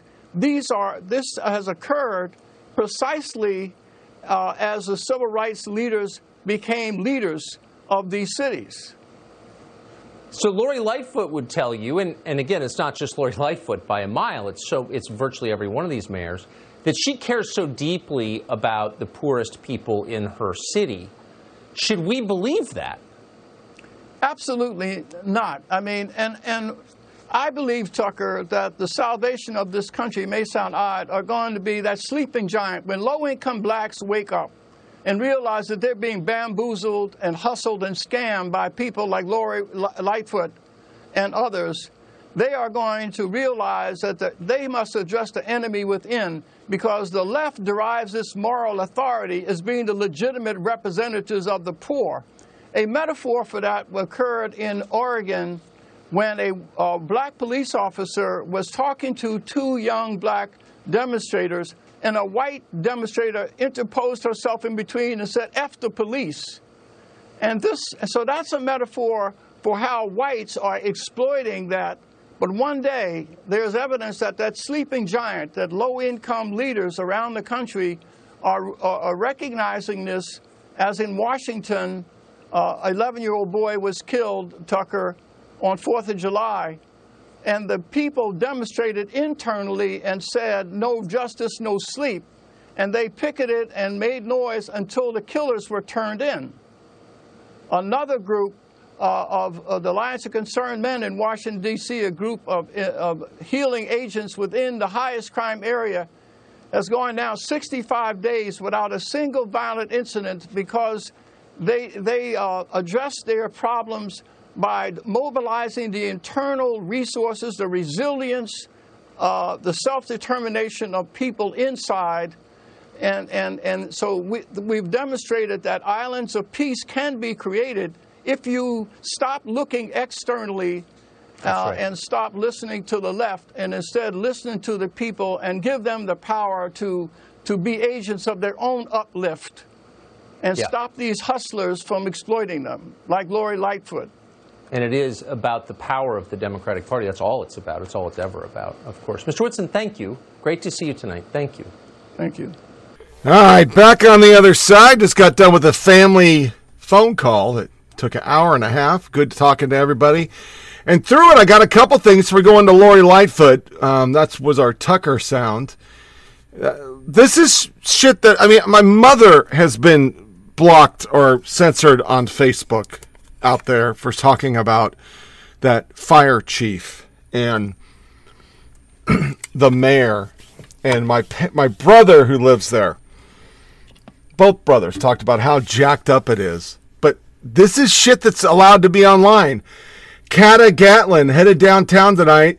Here's a primer on Portland's protest shield. Where are they coming from? How are they made? And who's making them? A thread. To protect the anonymity of volunteers and organizers, faces tattoos are not included in any of the photographs in this thread. If you've seen photos of video protesters happening in downtown Portland, you probably spotted one of the Ghost Mob, PDX, and Viv_shields in action. Maybe you saw this video where a police baton bounces right off it. Or perhaps this one where shield deflects munition. 2 weeks ago, these shields were getting built by 3 people in a garage. Today, an assembly line of over 25 volunteers and 2 dogs gathered at Clinton Park in Southeast Portland helped put them together. Using Twitter to coordinate, volunteers gathered 3 times a week.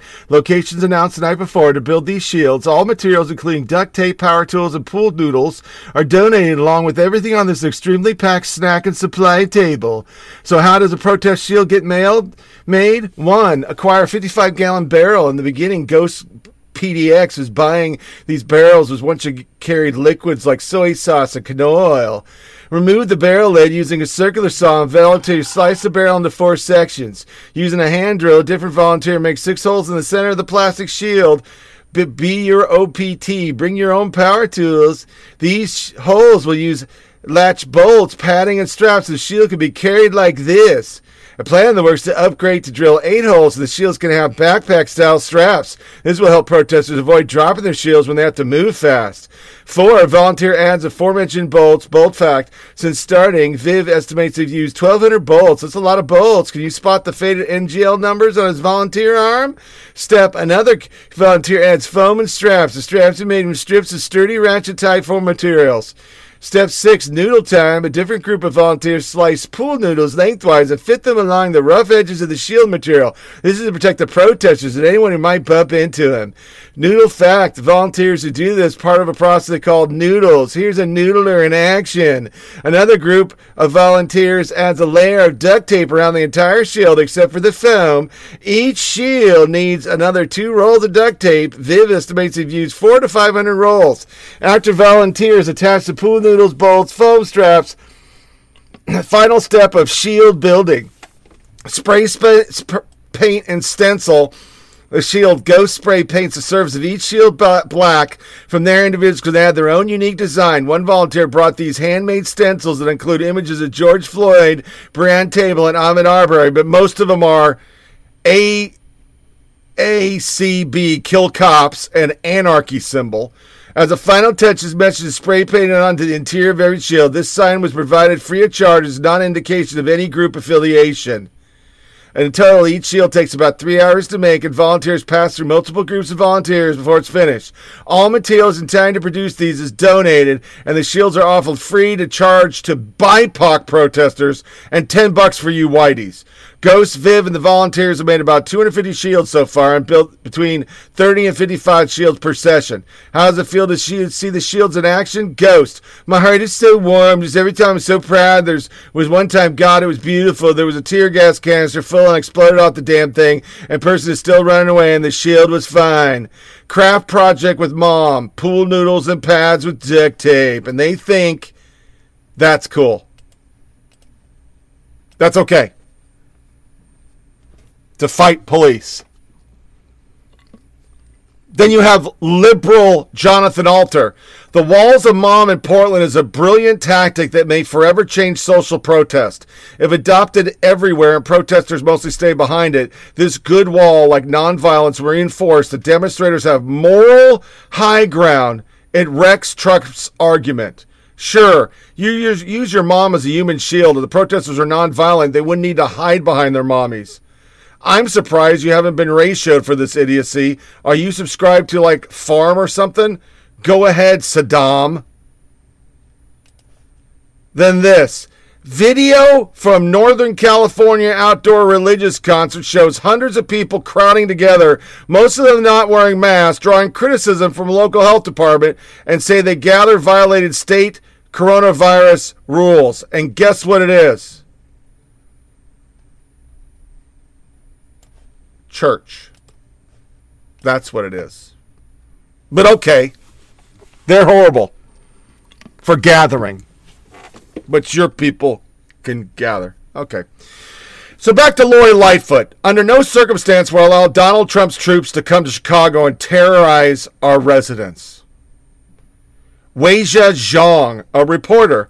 The president just announced he's sending hundreds of skilled law enforcement to the city of Chicago, despite the demand for federal agents to stay out by the mayor.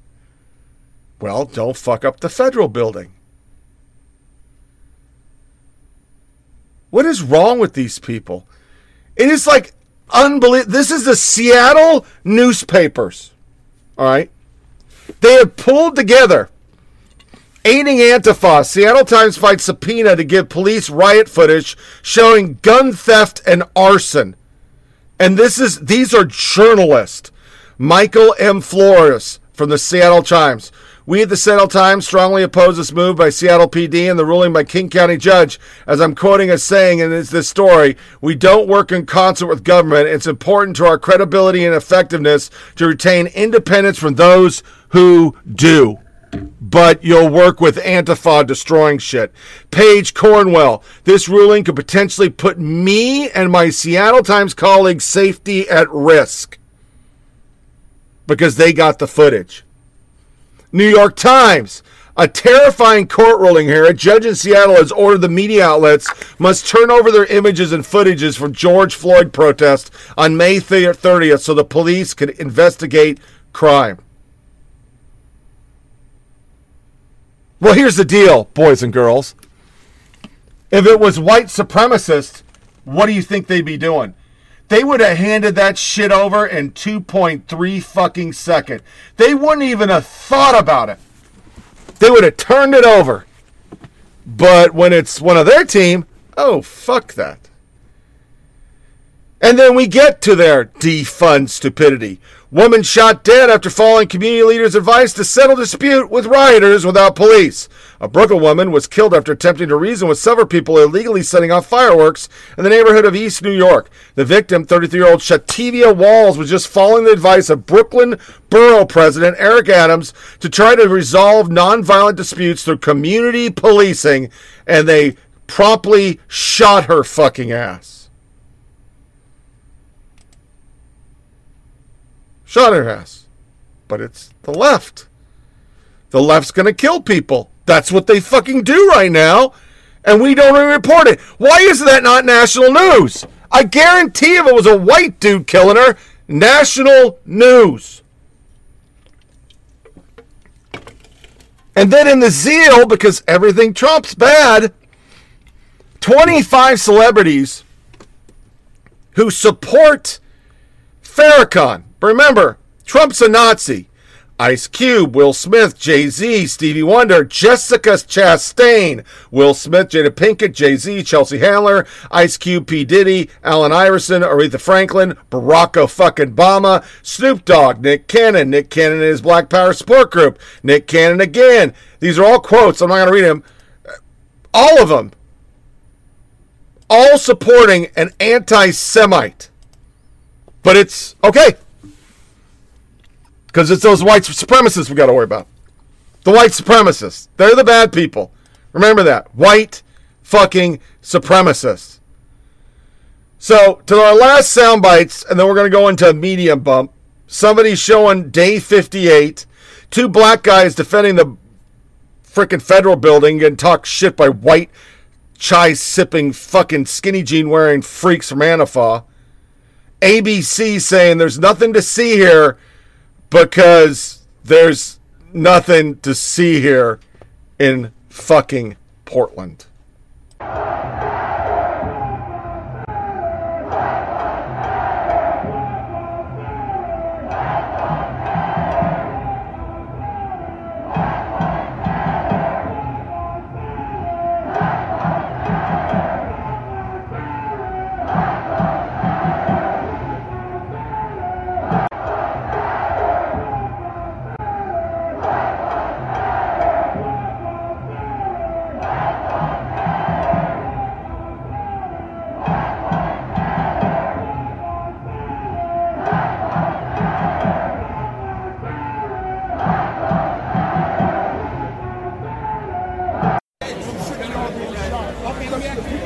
Find a solution together. You're not listening to a few people who yell, burn this down, fight these people.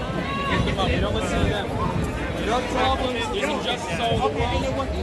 Causing more injustice, committing more injustice, that won't do shit. Trump has said it. Trump has said it himself. He has no system. It's not Bob! Even now, Now to the violent protests breaking out overnight in some cities across America, one of them turning deadly, and in another, authorities firing off tear gas. ABC's Janae Norman has more. Overnight, chaos in the streets as multiple shots ring out in Austin, Texas. One man shot and killed during a Black Lives Matter protest, an apparently peaceful march turning deadly. And the violence spreading to other cities. In Seattle, protesters setting fire to a youth detention center. Watch as firefighters rushed to tackle the flames yesterday afternoon as they raged throughout the construction site. Officers later declaring the protest a riot as around 2,000 people gathered in the downtown area. Law enforcement deploying tear gas, all of it happening just hours after a federal judge temporarily blocked a new law banning cops from using pepper spray and other crowd control tools. And in Portland, nearly 60 days of protests. Police once again clashing with large crowds who are demanding racial equality. And in Colorado, a protest for Elijah McClain turning violent in Aurora. Police saying a car drove into a group of protesters, one of the marchers firing off a shot. McClain, an unarmed black man, died while being subdued by police last summer.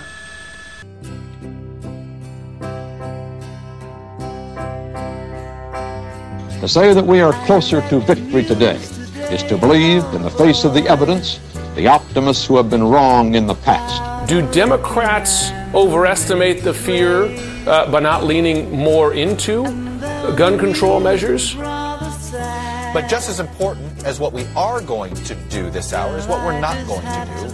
We're not going to debate climate change, the existence of it. The Earth is getting hotter, and human activity is a major cause, period. We're not going to give time to climate deniers. The science is settled, even if political opinions are. That. Whereas everyone knows that Democrats actually care about stuff. Right. Bigots on the ballot are the shameful dark side of our politics right now, and they are running as Republicans. They'd seen his face before. Nobody was really sure if he was from the House of So let me say, the person, woman, man, camera, TV. Can you remember that? Person, woman, man, camera, TV? Yeah. What does that mean? That's what we're trying to figure out, because the president talked about his acuity test tonight, and he said he could remember person, woman, man, camera, TV, and no one had ever done that before, because later they came back to him and he was able to answer it again, and so he aced it. But there's some question about when this test was given and who gave it to him. What is it? It's a, you know, he said it was part of this, you know, the cognitive test when you do the. No. Well, when do you take that? That looks like something for middle school. Well, you take that when, usually, listen, I'm not a doctor, and I'm going to let Dr. Reiner explain it in a little bit. Yeah. But usually when there is some issue or some concern about, you know, your cognitive abilities. So, well, you're like burying the lead here. What were the animal shapes? Well, it's a lion, a hippo, and a camel. Isn't that a rhino in the middle? A rhino. You don't even know a hippo from a rhino. You got no acuity, son. You got no acuity. I'm looking at it backwards. I'm looking at it backwards. You don't know a rhino from an elephant. Sorry, yes. I'm looking at it backwards. So I got to take you to the zoo. Yeah, there you go. Memory, face, velvet, church, daisy, red. What does it mean if you don't know an elephant from a rhino? An elephant? What'd you say? A hippo? You thought the rhino was a hippo? I told you I was looking at it backwards. So what does that mean? This is how I'm looking at it. You can't really see that.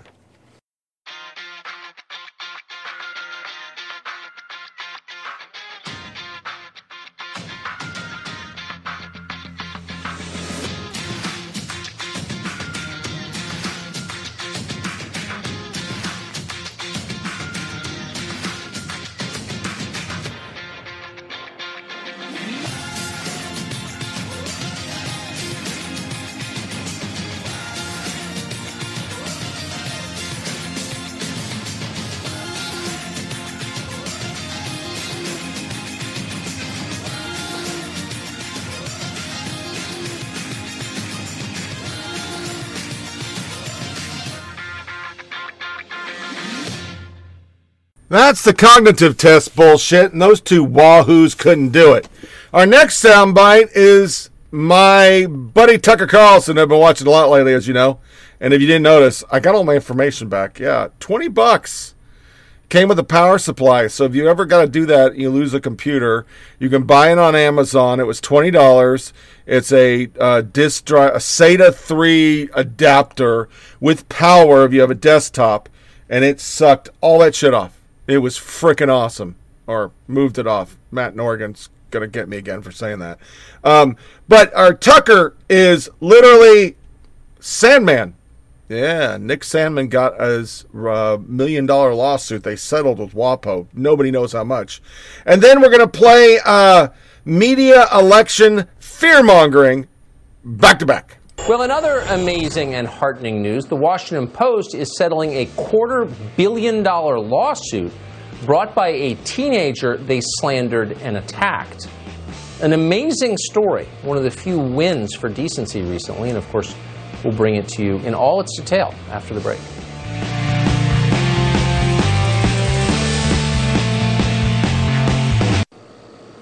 Well, every day a small group of highly privileged people seem to get more powerful and increase the crackdown on the country. But occasionally there are reversals of fortune that we want to call attention to. Today was a day like that. The Washington Post has settled a $250 million defamation suit brought by Nicholas Sandman. He's the high school kid from Covington Catholic in Kentucky who was vilified by the media, you'll remember. They selectively edited a video of him.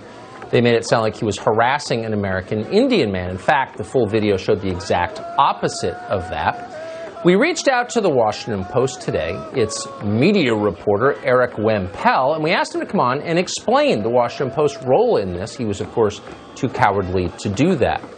Loathsome. But it wasn't just the Washington Post, by the way, that attacked these kids for the crime of, we're not sure what the crime was. Here was Don Lemon over on CNN describing the encounter. The MAGA hat carries a certain connotation that provokes a conditioned reaction from many people, especially from marginalized people. Got that? So international TV star Don Lemon wants you to know that if someone disagrees with his politics, you're allowed to harass them. Maybe even beat them up. Who knows? Sandman sued for that too, and CNN settled a $275 million case earlier this year. But it would be a mistake to say it was just the Washington Post and just CNN. It was NBC too. Do you feel from this experience that you owe anybody an apology? Do you see your own fault? We looked at that video and thought about how it felt from the other's perspective. In other words, there were a lot of you, a handful of the others. There's something aggressive about standing there.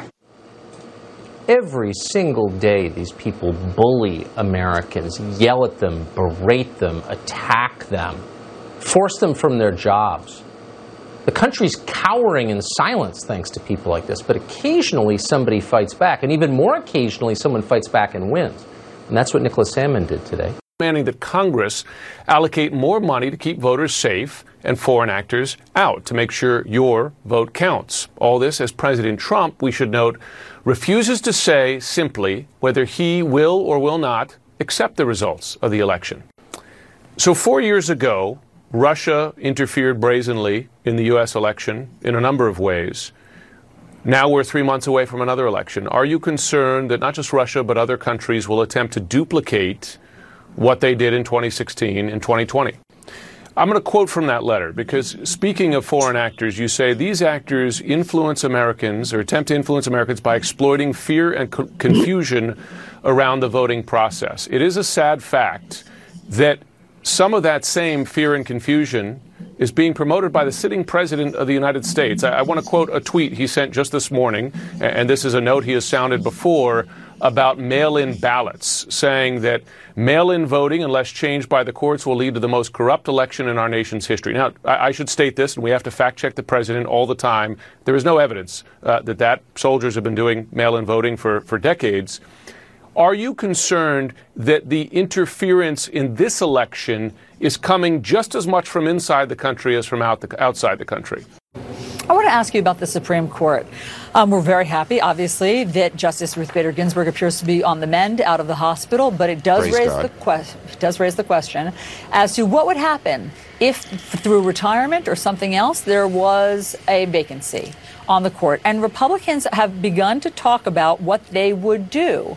Well, and they say that they would absolutely allow a nomination and a confirmation, even right now during this election, as well as after the election, after November, regardless of who wins, they would, up until January of a new administration, still go through that whole process. Well, I'll say two things. Let's hope that doesn't come to pass. Let's all hope and pray for Ruth Bader Ginsburg's continued health. But second, one thing is certain.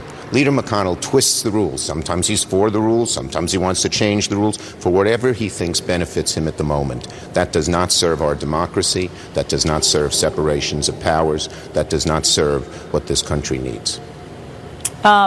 Here's what Senator John Thune says about it in terms of they would fill the vacancy. He says, well, we will. That would be part of this year. We would move on it. I want to ask you about Russian interference, not in 2016, in 2020, because there's a development this morning, as you know. So top congressional Democrats have sent a cryptic letter, I assume you were on this letter, on Monday that a foreign power is attempting to interfere again. Obviously, this has been a fear of lots of intelligence experts. Part of it is classified, so we don't know all of the details. Right. However, apparently it is intelligence related to a possible Russian-backed attempt to smear the presidential campaign of former Vice President Joe Biden. Here's what the New York Times' David Sanger has found, along with his colleagues. Democrats contend that the Russian-linked information is being funneled to a committee headed by Senator Ron Johnson, the Wisconsin Republican who is investigating Mr. Biden and his son, who was once paid as a board member of a Ukrainian energy company. Senator, what can you tell us this morning? Well, not much, because it is classified.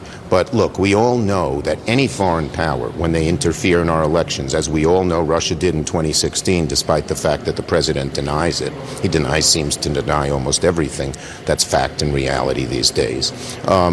It's at the wellspring of our democracy, our elections. The founding fathers in the Constitution worried about foreign interference in elections, and they're prescience is proving true today because it's happening. We've demanded that the FBI director, Mr. Wray, brief every member of the House and Senate as to what's happening so we can know what's happening. It'll be classified, and then do things about it. Let's hope he says yes. What would you do? Well, we have to know the details before we can tell you what we would do, but we should be doing everything to prevent foreign interference in our elections.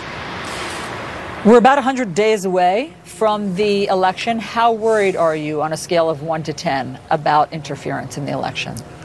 Everything that's been said here, I think, is about this particular issue is right, but doesn't go far enough.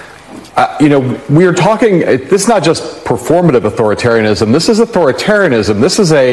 These are paramilitary units. These are the kinds of things that we have seen in tyrannical authoritarian regimes in third world countries throughout the second half of the 20th century. This is not a mystery what's going on here. And I think that to look at this through the prism of symbolic politics, the law and order campaign, Trump trying to rerun the Nixon playbook is true, but doesn't, as I say, go far enough. We are looking, I think, here, and this is a dark, and I don't want to be overly alarmist about this, but I think this is the time to be alarmist, knowing where Donald Trump stands right now politically, understanding where we are headed in this election. I think we are looking at potentially a trial run for a kind of a genuine attempt to through intimidation and potentially through force to try to steal this election. And I think we are now at the point where, we see the things that the president is doing. We see his intention to not accept an outcome of this election where he loses to Joe Biden. He's making it very clear. And some of it is rhetoric about mail-in voting. But when the next thing in the next breath is that he's talking about sending these unmarked paramilitary guards to places with blue states with very blue cities run by Democratic mayors, I think we should all take very seriously the prospect that this is, as I say, a dress rehearsal, a trial run for first an attempt at voter intimidation on election day. Are these unmarked paramilitary units going to be doing security at the polls in battleground states? I think that's a question we'd like to have answered. That is potentially an effort at voter intimidation. And then what happens in the overtime period? Anybody who's serious about this election recognizes, listening to the president, that there's a very high likelihood that he is not going to concede if he loses on election night. In those 2.5 months after election day until January 20th, if Donald Trump has lost this election, the things that we're seeing right now, these incredibly alarming, incredibly disturbing images, unmarked paramilitary units that have no clear chain of command, no clear identification, taking protesters and putting them in unmarked vehicles, driving them away to God knows where. We should all be kind of freaking out about this right now and what it could portend for this fall and beyond. I think you put it pretty perfectly, John Heilemann. Yamiche, also, let's bring in NBC News correspondent Heidi Przybyla. Her latest report is on Joe Biden blasting Republican Senator Ron Johnson's probe into his ties to a Ukrainian gas company, saying the senator is promoting a hardcore right-wing conspiracy theory. Here we go again. How fascinating, Mika, the background of this. Here we have in 2016, as SV Date said a couple of days ago, that Donald Trump used information hacked from Russia every single day of the last month of the campaign. He's never denied doing it. His campaign never denied doing it. His administration never denied that he was doing it. And here we are, Casey Hunt, 4 years later, and you have the chairman of a Senate committee now reportedly using information that Russian operatives have passed along to him in his committee. So now we have still the Republican Party in 2020 still reportedly following the wishes of Vladimir Putin in Russia. I got to say, I was talking, Mika, about how we forget all of the things happen. I think one of the most remarkable things that I have seen by the Trump media has been the expression picked up by respected newspapers, quote, the Russia hoax. Oh my God. What history will do, what history will say about those who follow Donald Trump's propaganda and quote. There's only one thing he has in mind. How does he win re-election? And it doesn't matter how many people get COVID and or die from COVID. Joe Biden with our own Joy Reid tonight as she debuted her new broadcast, talking about the president's priorities, even as our nation grapples with a confluence of crises.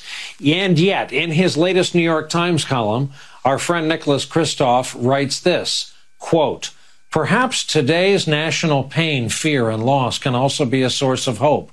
We may be so desperate, our failures so manifest, our grief so raw, that the U.S. can once more, as during the Great Depression, embrace long-needed changes that would have been impossible in cheerier times.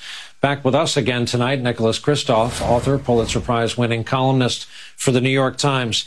Nick, thanks so much for coming on, and thank you for writing this and at least trying to get out there and make good news allowable. I'm going to sit back and have you talk about what good and how any good can come of this.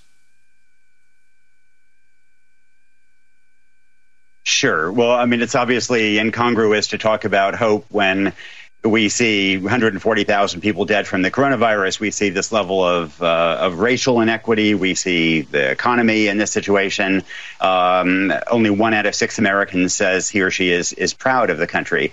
But in many ways, it is precisely because things are so manifestly off the rails that does, I think, create an opportunity to help fix some of the problems that we've addressed. And I think that, you know, if the Great Depression had been merely a recession, then FDR might not have been elected. He might not have carried the Senate. He might not have flipped the Senate in 1932. We might not have had a great deal. And in this case, I think because President Trump has so discredited the whole GOP, has so discredited the conservative approach to so many of these policy issues, that we may finally have a chance to move a little more on the track of Canada, of Europe, and get things like a national health care plan, like paid sick leave, like a program to address child poverty, and so on. It wasn't that long ago you wrote that this president should wear a mask to show patriotism. So we thought of you today when he tweeted the picture of him in a mask taken at Walter Reed. He's setting precedents now, and I think Mika was exactly right this morning when she raised the proper concerns. And the Wyden quote, to me, crystallizes it. This is what would happen if you were an authoritarian president who was preparing to resist a loss in the election. You would be saying the things Donald Trump is saying, and you would be gradually rolling out federal police power into the states against the wishes of the mayors and governors in question. This is how it would happen. This is how the movie would play out. And anybody who's not looking at this with a state of alarm and concern and worried about, is this president going to employ formally martial law at some point, as Ron Wyden suggested yesterday, is that on the president's mind? Is there anybody, having watched Donald Trump for the last 3.5 years, who doesn't think that Donald Trump would try to employ martial law if he thought it was the only way he could stay in power? I ask you, Joe, is there anybody who's sensible who comes on this show who doesn't think that that's possible? Yeah, I think really even Donald Trump's allies understand that he will do whatever it takes to stay in power. I know that was long, but I had to play it because it's what they do every election. Do you hear that shit? It's just fucking insane. To say you're objective and all of that if you don't vote Biden. So Seltzer and company, they went the next level. Brian Seltzer quoted the Washington Post Paul Wellman. If you're a Republican, there's an entire cable network devoted to filling your evening with terror. Seltzer has a book about Fox News coming out soon, tweeted that he wished there was an overstatement, but it's not. Plenty disagree that there was only one cable news network peddling terror, but Twitchy's favorite, Neon Taser, citing a CNN piece about the political strategists becoming increasingly alarmed about the post-election crisis, called for Drew Holden to get on the case. Drew Holden, I think a thread's in order. And here it goes.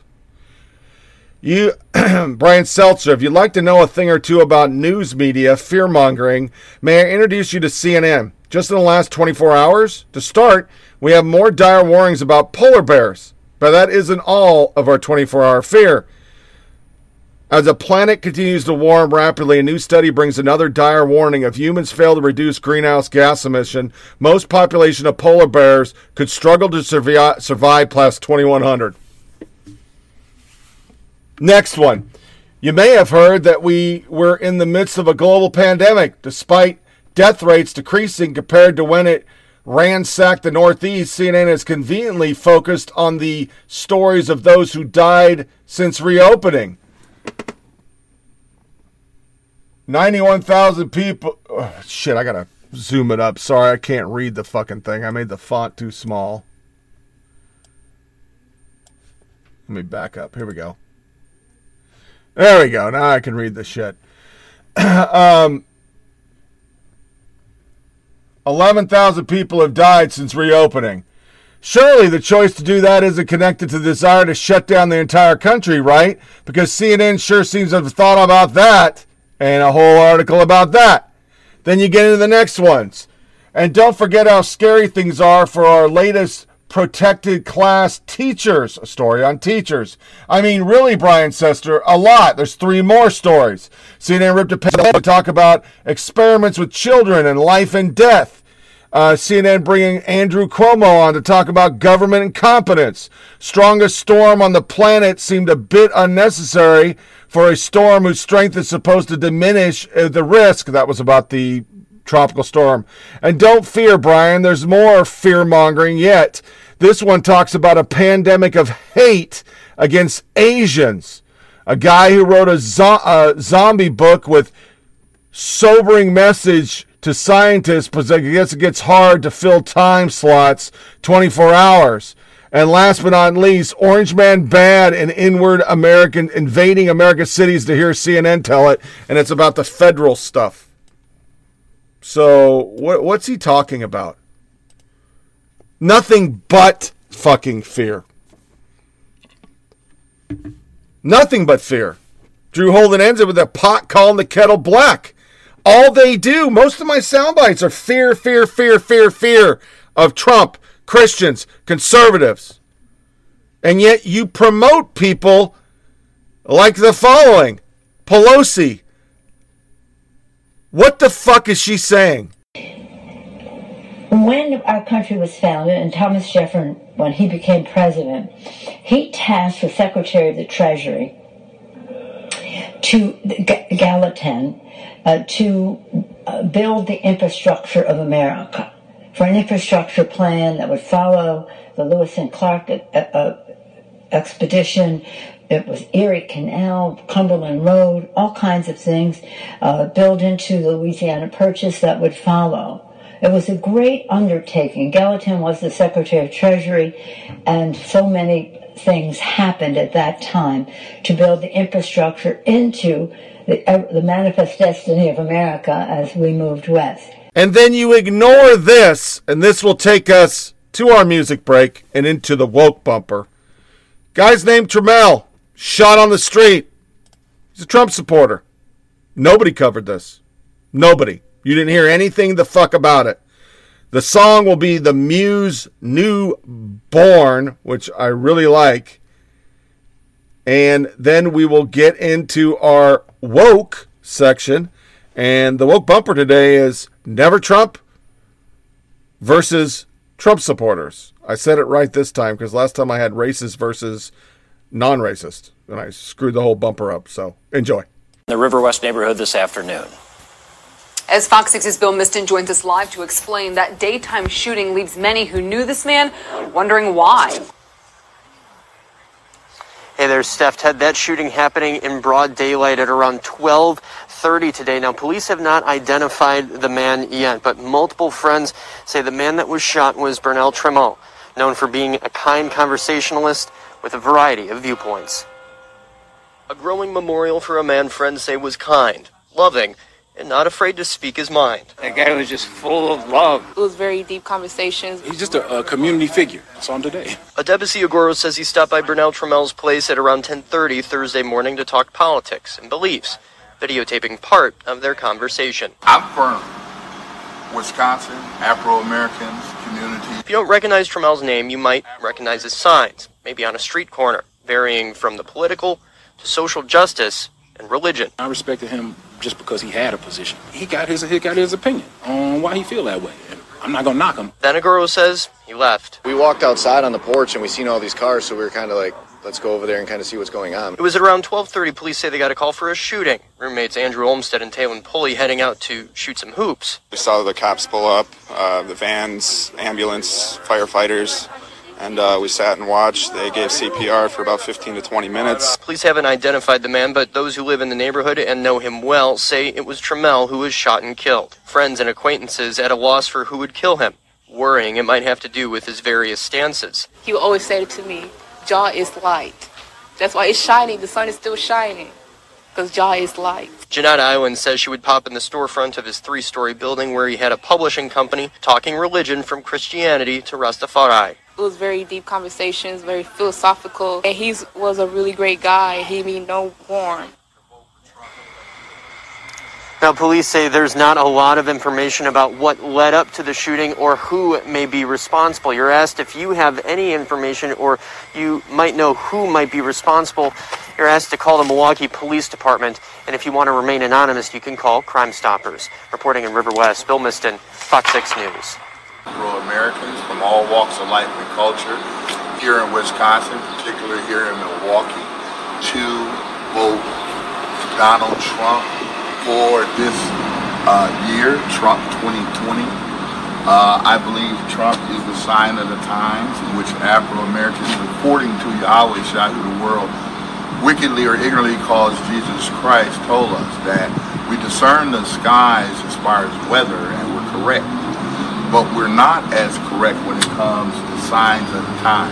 Now, the reason why I say Trump is the sign of the time is because Trump did something nobody has done, no president, black or white, has done from the White House.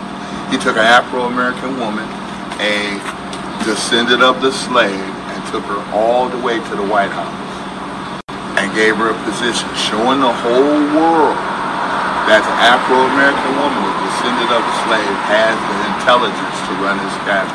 And that was Omarosa in Trump's cabinet. Number 2, what Trump did, again, why I believe he should be president, it's a sign of the time, is he sat down with an Afro-American that no president has ever done. It's of the United States of America. If any of y'all can remember the Dred Scott case, the Supreme Court told him he is to work and die. Trump sat down with Kanye West and had real conversation, and everything can be checked online. So that's my reason for bringing the conscious, hopefully bringing the consciousness to Afro-Americans from all walks of life and culture to vote Trump. And I have been sent to collect the testimonies from Afro-Americans from all walks of life and culture since 1984. 1994 is when the first publication came forward. But these two scriptures I want y'all to focus in on. Matthew 16:3 and Matthew chapter 12, verse 38. For the sign of, the only sign we're given now is the sign of Jonah. Thank you.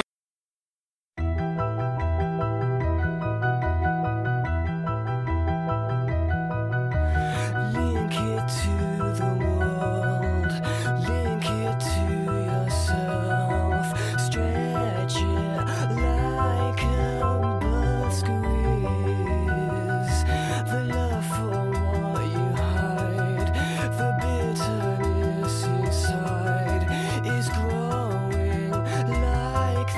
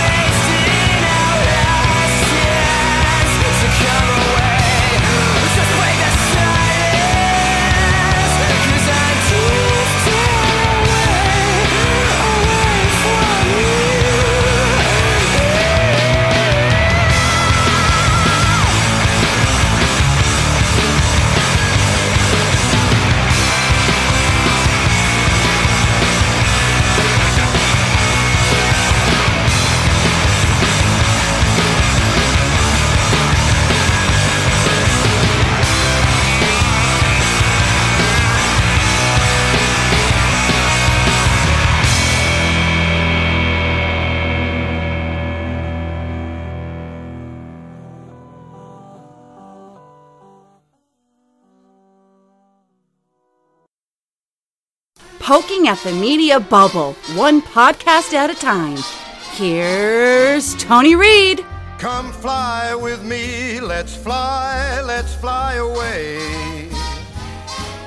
If you can use some exotic booze, there's a bar in far Bombay. Come on and fly with me, let's fly away.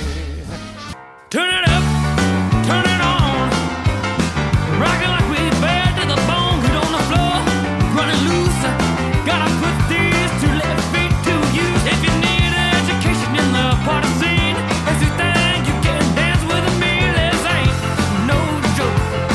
Turn up, let's get woke.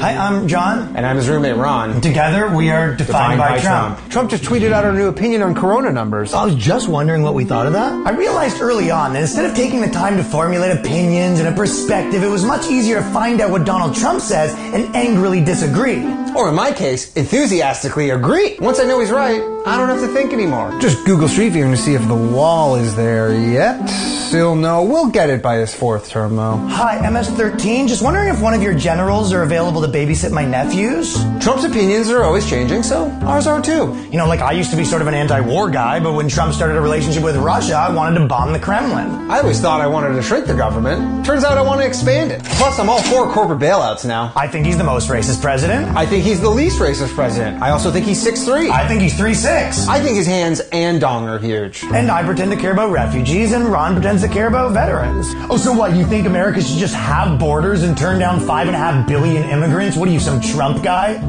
Yeah. We should really get a second bed. There are some challenges living together. We compromise on what to watch on TV. I like watching pony compilations with cool guys like Ben Shapiro. He lost his virginity at 28. And I like the shows where every comedian says Trump's bad. My favorite joke is the one where they say he's bad. Can we watch some of Dave Rubin's stand-up next? We keep Trump's opinions in a spreadsheet so I can spend less time figuring out what to hate and more time hating it. Or loving it. I do hope that Trump likes the NFL again soon so I can stop my personal boycott before the season starts again. I just bought 2 Kaepernick jerseys. Never watched a game in my life. Trump likes the Bible now, so I'm going to be converting to Islam. I was pretty hard on Jews in the gaming forums, and now I'm basically a Zionist, which my mom appreciates because we are Jewish. Looks like I think it's basically over, and you think it's worse than ever. Before Trump, I did used to have an identity, but now mainly I don't like Trump. It's the perfect substitute for having to actually analyze an issue. I can't even believe I used to waste all that energy critically thinking. The guy's orange.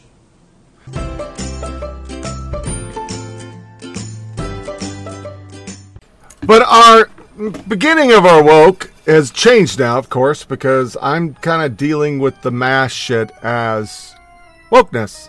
And here's Governor Whitmer proving my point. At the end of the day, it's on all of us to do our part to educate the people around us, whether it's in the store or it's in our household or it is in our neighborhood or in our workplace. We've got to implore one another to step up and to do the right thing. And Michiganders are smart, we're tough, we can figure out how to do it politely, but also forcefully. Governor, I have your time, and I want to use your experience. As I mentioned, the country has watched New York go up the hill first, and I believe our viewers can see now, like we can put on the screen, New York's path up the hill and down the hill with the coronavirus. I'm sure you can't see the graphic, Governor, but I also know that it's seared in your memory of going up this hill and coming down this hill. The coming down part is fascinating to me. It's a bad word, but because even as you started to come down, you had more cases on the downward side. You had more deaths on the downward side. You're watching right now, Florida, 12,000 cases plus today. They've been around 10,000 to 12,000. Texas, Arizona, California. As you watch this play out now in other states, nationally the positivity rate is 8%. In Arizona, it's above 20. In Florida, it's been around 19. You're below 1% in the state of New York now. What is your advice to these governors, most of them Republicans, but Gavin Newsom out in California, Democrat, as they go through what you have lived? Yeah. First, John, when they write the history book on this one, it's going to be ugly. You want to talk about a national tragedy. None of this had to be. Why is it so right on the left to say, get forceful? Beat people up you disagree with. They've been doing it since Trump. And I'm here to tell you, we do it when Biden's president. Let's see how far that goes. Then we had, okay, I'm not doing Fauci who got caught, but there's Cuomo. There should be a national mask mandate. Mr. Wear Your Mask in Georgia at a party, 2 inches from somebody's face, no mask. Blue checks, angry at Nashville party hot tub on wheels. Not really sure what loophole this falls into, but maybe someone from transportation industry or mayor's office would like to explain why this is Nashville street with unmasked people as the pandemic spikes. Carl Zimmer, contact tracer, start your engines. And Helen Peterson. I knew the cycle taverns were somehow still operating in Nashville. I did not know the unmasked cycle hot tub taverns were still operating. Annam Vinyan, a literal cesspool. Don Davey, Canadian, an example illustrating why we need to keep our borders closed. Oh, really, Davey? Don Davies. Coronavirus, use glory hole for safe sex, says Canadian CDC. Glory holes could be the key to having safe sex during the coronavirus pandemic, at least according to Canada's top health expert. This is a no shit. The sexual suggestion comes from British Columbia Center for Disease Control, and while I'm not quite the same as the recommendation from our beloved Dr. Anthony Fauci, it still holds water. Before and after sex, wash your body with soap and water. Wash your hands with soap and water for at least 20 seconds. Watch sex toys thoroughly with soap and water before and after use. Do not share them with multiple partners. Wear a mask. Covering our mask, heavy breathing during sex can create more droplets that can transmit COVID-19. Avoid or limit kissing. Choose sexual positions with limited face-to-face. Use barriers, glory holes that allow for sexual content but prevent close face-to-face contact. That's a fucking thing. So go suck a strange dick. You won't get coronavirus. That's what they're saying. Fuck me. And then finally, alas, cities finally confirmed that we already knew regarding COVID spike. And experts say the protests had nothing to do with the spike in COVID case. I mean, CNN reported on this, so you know there was a 70% chance of it being totally wrong. Folks, the same medical experts who peddled this interference were the same clowns who said it was okay to go outside and protest to George Floyd and such. But now they're seeing every major fucking city with a spike. It was COVID. Yeah. And then there was one more. DC, new mask order. Unless you're a federal worker, you don't need to wear a mask. Yeah, you're exempt because you're special. I want to squeeze in a couple military stories. Meet the Smuzzle, the Army new hybrid suppressor that reduces sound, recoil, and flash. Army scientists have developed a combination suppressor and muzzle brake that keeps machine guns on target and quieter on the battlefield. This thing's pretty badass. They've been testing it with the 249 and the 240, and it's actually been working. It really reduces quite a bit of sound and flash, which, you know, if any of you, whether you're military or not, you've watched any movie, the first thing you take out in war is the fucking machine gun. If you can kill the machine gun and you know where the machine gun is, well, you can tack that first so that it doesn't fuck up all your people. And that's why, you know, most of us, you don't shoot off the freaking machine gun until you actually have to. Sure, if you can hold them off at 800 meters with a machine gun, you do that. But you don't just start opening up, because the moment they know where that's at, well, of course, they send rockets and other fucking shit and fuck up your machine gun. And that is the biggest weapon you have for, you know, infantry squad. So it's important. Then a sad story, and I'm not going to read it, I'm just going to talk about it. Army considers shuttering its Pathfinder school at Fort Benning. They run an external school, but they're talking about shuttering it all together to save money.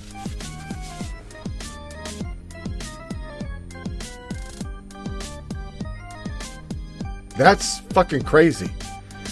They're talking about doing, like at the Solinsky Air Assault School, you know, riggers course to teach you how to sling load.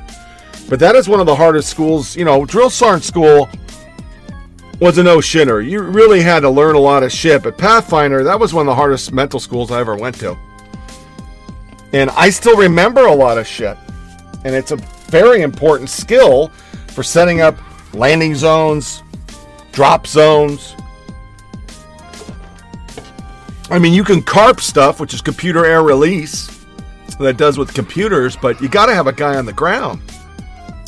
And so I'm going to stay on top of that. That's my favorite badge.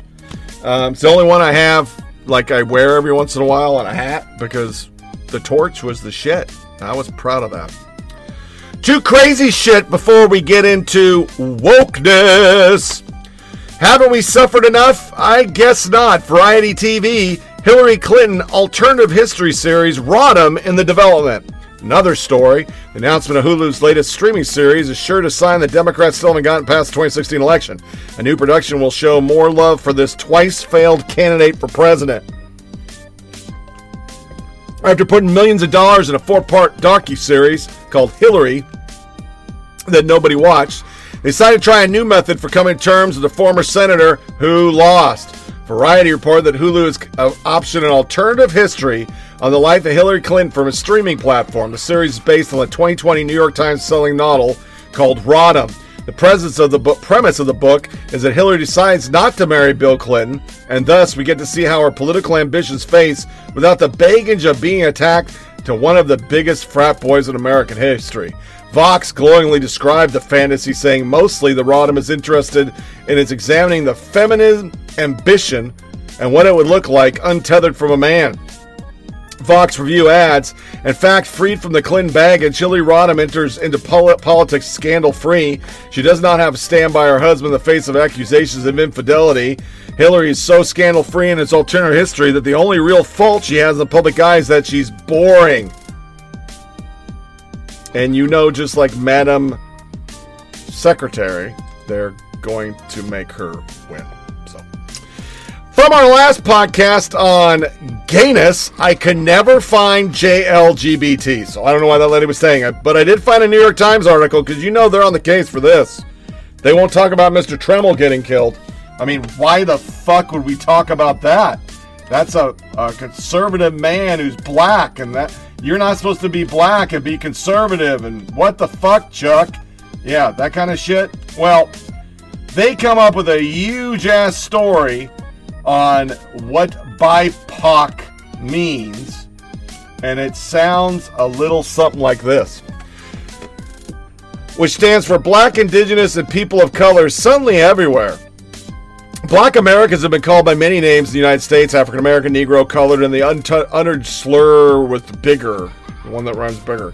In recent weeks, as protests against police brutality and racism have flooded the streets of social media, another more inclusive term has been ascribed to the population: BIPOC. The acronym stands for Black, Indigenous, and People of Color. Though it is now ubiquitous in some corners of Twitter and Instagram, the earliest reference is from 2013 as a phrase, people of color, dates back centuries, blah, blah, blah, blah, blah. And it's just another example of, hey, we're different. And America used to live on the premise of, hey, we're not different.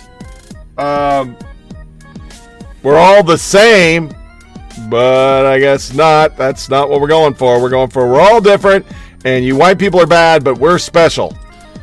Well, you know, that's a funny thing from the family conversation. We all kind of agreed when we were kids, they would bring blacks from the city to white schools and whites there. And it wasn't because we were segregated. I was living in Oregon, for Christ's sake. It was just because that's where people lived. And it was always, look how alike you are. And now we're doing the opposite in our wokeness, that we're not alike. We're all different. Everybody's different. So, to the gay shit. Well, let's play the bumper. I haven't played the bumper in a while. Gay shit. Hey, bow, bow. Little pump in the cut. Hey, gang shit, gang shit, gang shit, gang shit, gang shit, gang shit, gang shit, gang shit, gang shit, gang shit, gang shit, gang shit, gang shit. Liberal media hope LGBTQ Hallmark movies shift standards of Christmas. Oh, isn't that nice? It's Christmas in July for LGBTQ advocates, with the news that Hallmark Channel will feature queer themes in its holiday specials. Hallmark, is family-friendly channel no longer, as a recent statement indicates they've officially bowed to the gay mafia. On July 15th, NBC News reported, after concern that none of the 40 films Hallmark announced as part of the 2021 lineup included any gayness. A representative for the company, some of the movies in its Countdown to Christmas and Miracles of Christmas program will include gay storylines.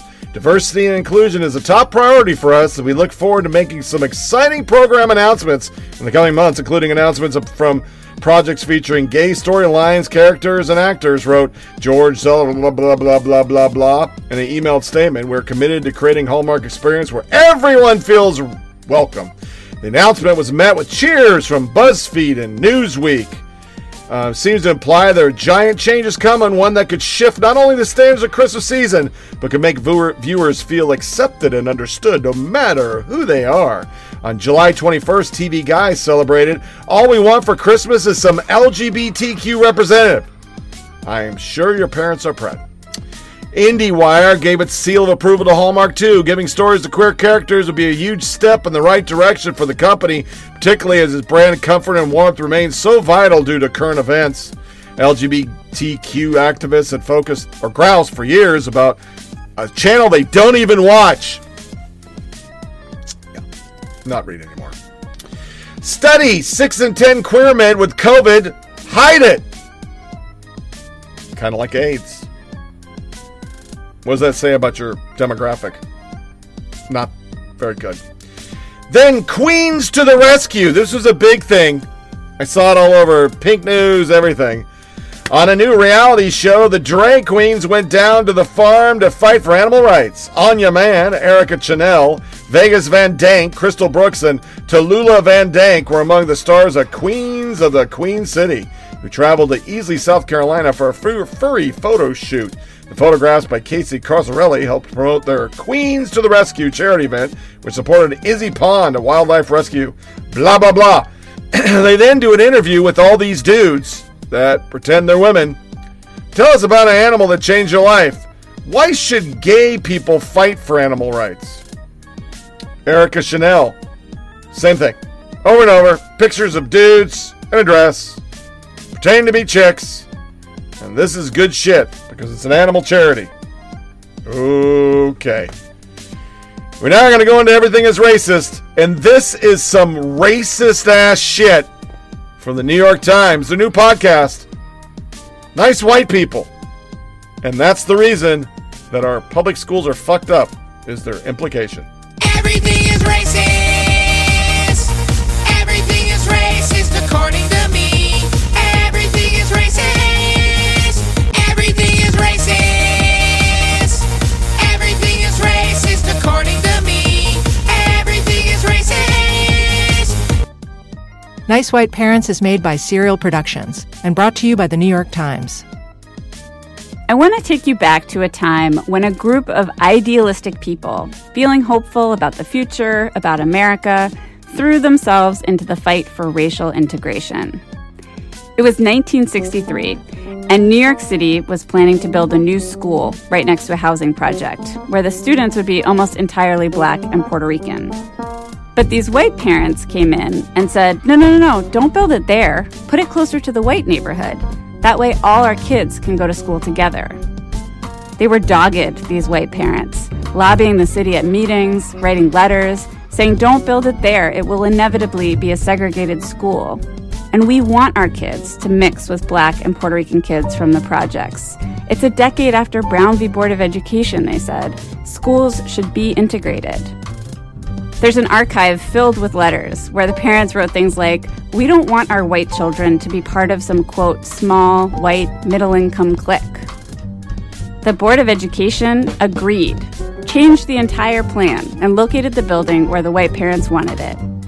A few years later, the school finally opened. And then, none of them sent their kids there. I went through this box of letters, called as many parents as I could. Not a single person actually sent their kid to the school. Not one. What happened? I remember thinking very clearly that, okay, I believe in this, but I don't sort of want to sacrifice my children to it. No, as I said, I'm a Quaker, and so my kids went to the Quaker school. But you were a Quaker when you wrote this letter, asking for an integrated community. I believed in it, but... And I think that we say a lot of things that are politically correct without even realizing that we are not telling exactly how we feel. For years, I've been looking for an answer to the question, why don't public schools work better? What is getting in the way of giving each child an equal opportunity, an equal education? But now, I think I've been looking in the wrong places for what's broken in our schools.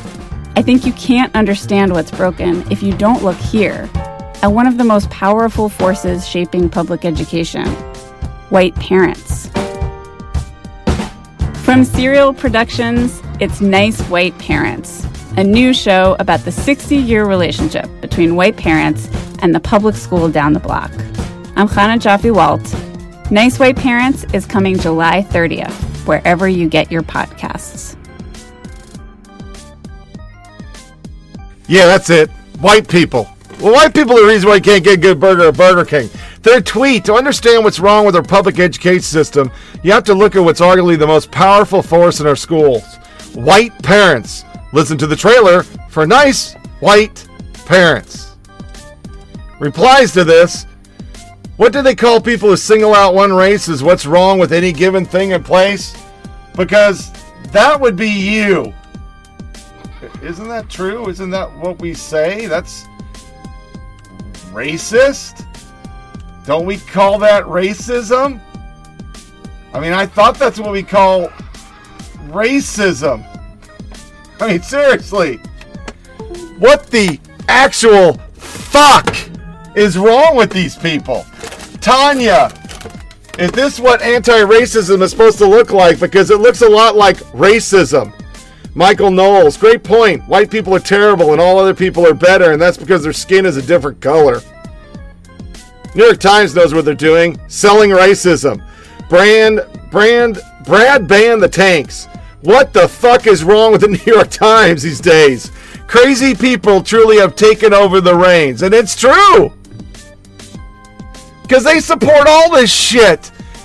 The Root Institute, remember the Root's run by NBC, is coming this August with Stacey Abrams, Ava DuVernay, Lee Daniels, Tarana Burke, and Anya Presley will be there.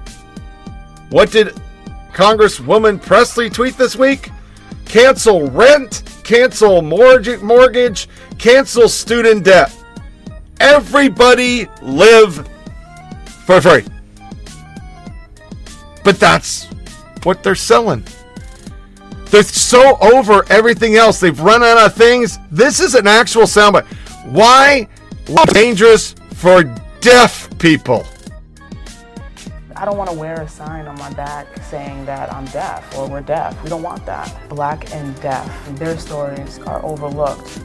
Hi, my name is Jade Bryan, and this is a word about how the black and deaf community are often ignored. I'm a writer, a creator, a producer for over 25 years in spreading awareness about people who are deaf. They haven't shown our language, how we express ourselves, how we live, and for me, that makes me feel like I'm erased, I'm ignored, not seen. We go through the same thing, so where are those stories on the screen? Murder, death, imprisonment. I mean, there's so many stories.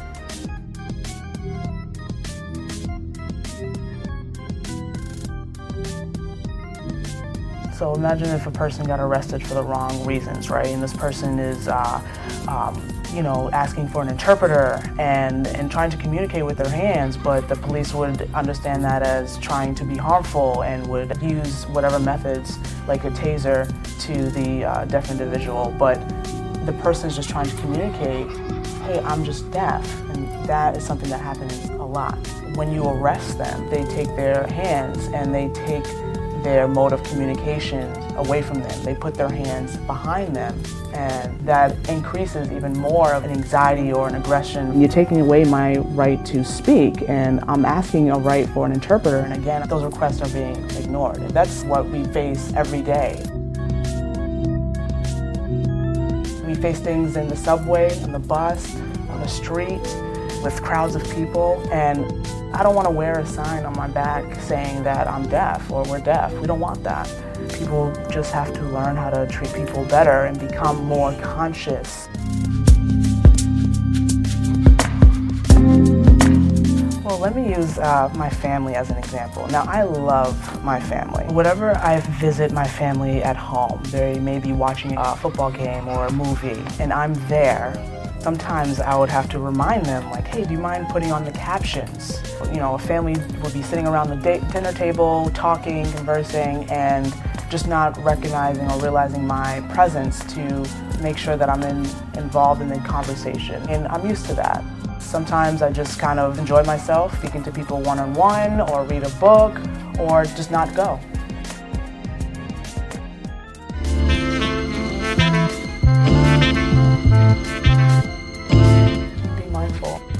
There are a lot of resources out there about who we are as deaf people. We're not looking for a savior, right? You guys heard of the white savior theory. We have something like that with a hearing savior. We don't want them taking pity on us. Take American Sign Language classes, go out in the community, meet them. Be open to new ideas, to new voices, and to learn about us in that way by allowing us to tell our story. Celebrate our blackness, and we can advocate for everyone's blackness.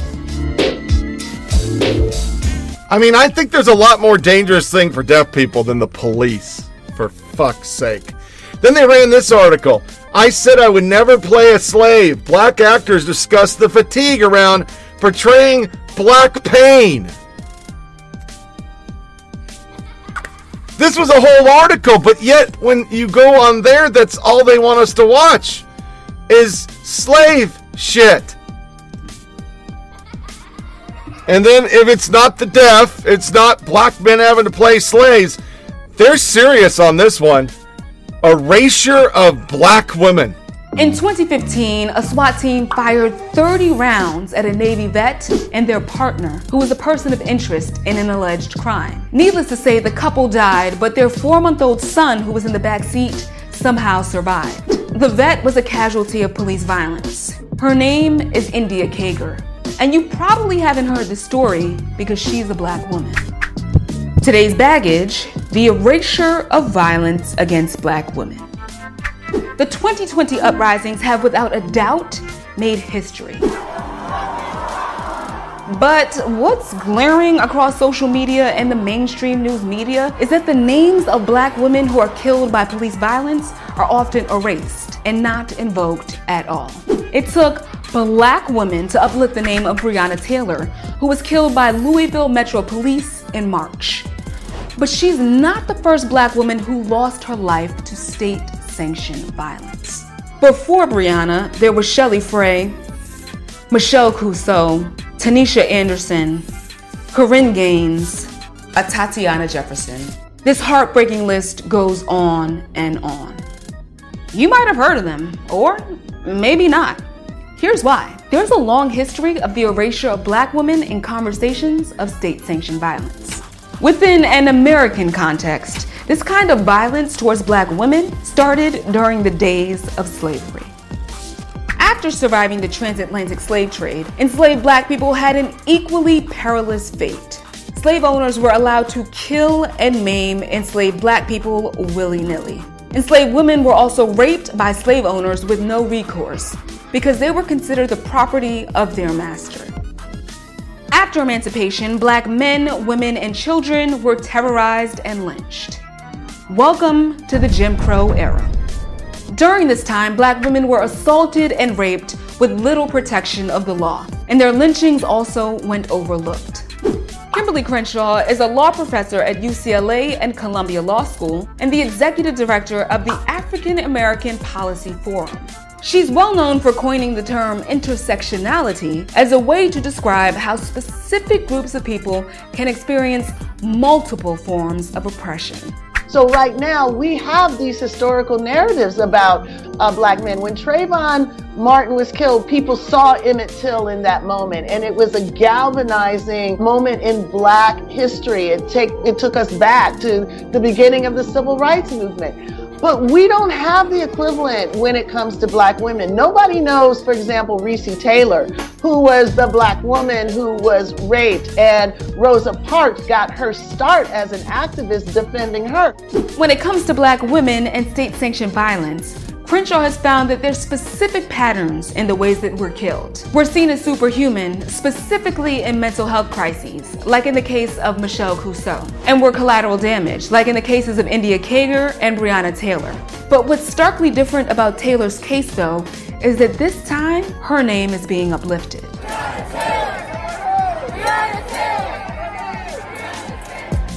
I think it's the happenstance that Breonna Taylor was killed within the season of Ahmaud Arbery and George Floyd. I think that if Breonna Taylor had been killed in November, we probably would not be saying her name. In fact, we know it. Tatiana Jefferson was killed in the fall. There was a very brief moment in which there were sympathies expressed towards the family of this black woman who was killed in her own home. And then just as quickly, it dissipated. The frame around police violence is largely a male-male frame. It is a frame that devolves from lynching. It's the idea of black masculinity being constrained, being disciplined, being snuffed out. There is a realness to that.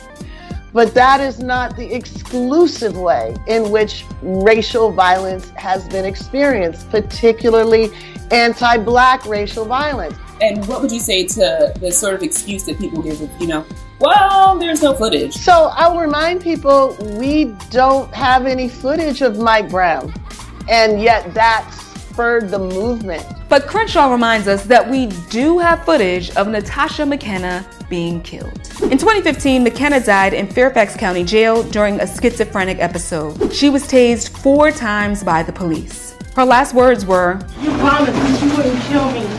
And then they proceed to kill her. There is no reason that I can think of why we're not marching and saying, "You promised not to kill me," with every bit of righteous outrage and indignation that we say, "I can't breathe." I can't breathe. I can't breathe. Not only do we see the erasure of black women in social justice movements focusing on police violence, but gendered intra-racial violence, or violence within the race that both black trans and cis women face, is also overlooked. Oluwatoyin Salau was a 19-year-old Black Lives Matter activist who was kidnapped, raped, and killed in June. Look at my fucking hair. Look at my skin, bruh. This shit, I can't take this shit off.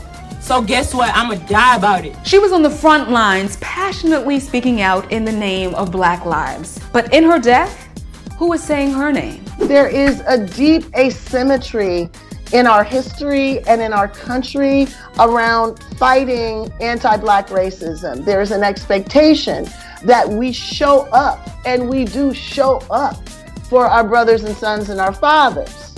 But what about showing up for us? If black women's loss of life or loss of sexual autonomy doesn't happen at the hands of non-black people, we don't see it as a matter of racist inequality. It sort of cancels itself out, kind of like what happened with Clarence Thomas and Anita Hill. While Salau wasn't killed by the racist police, Crenshaw says that we have to reflect on the conditions that made her life seem expendable.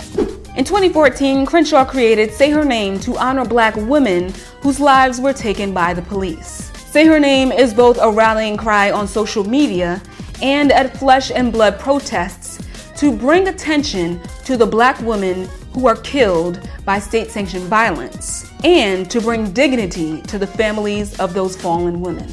That measure of loss, that measure of, children crying for their mothers, mothers crying for their daughters, is no less than how daughters and parents of black men feel. Yet one would think that it's less important when one recognizes that their names are not lifted up when we're marching and demanding justice.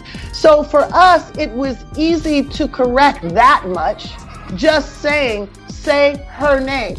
We're now seeing people taking say her name and saying say their names. I'm curious as to whether or not you think that essentially the movement's being hijacked, for lack of a better term. Well, I would say that hijacked is a term that more or less refers to intentional, taking of something. I think that a lot of people didn't know that say her name was drawing attention to the thing that wasn't being said. Like when we were at the march in Eric Garner and some people came up to our poster and said, where are the men's names? And we were like, the men's names are on every other poster in this entire march. I think there are some folks who still believe that introducing the recognition that there are some who are left out is being divisive. But it's the same way that some people think Black Lives Matter is divisive, right? We have to say all lives matter. Well, we know all lives matter. The point is that we live in a society that acts as though some lives don't. That's why we say Black Lives Matter, and that's why we say her name. So the work that I do is to try to tell other stories about what oppression looks like, try to tell different narratives about what we can do differently, not to blame ourselves and our women and our daughters for the conditions that the society has created for us. I've talked about girls, I've talked about trans women, I've talked about disabled Black women. So when I say Black women in all our diversity, I mean all Black women. This is the demand of a fully inclusive racial justice campaign. Why aren't Black girls and women seen as victims of racial abuse and protected? Why did it take the deaths of Ahmaud Arbery and George Floyd to collectively uplift the name of Breonna Taylor? And what about all the other Black women who were killed by the police? Will the news cover their stories? Or will their lives and legacies become a distant memory? So when we say Black Lives Matter, what Black lives are you talking about?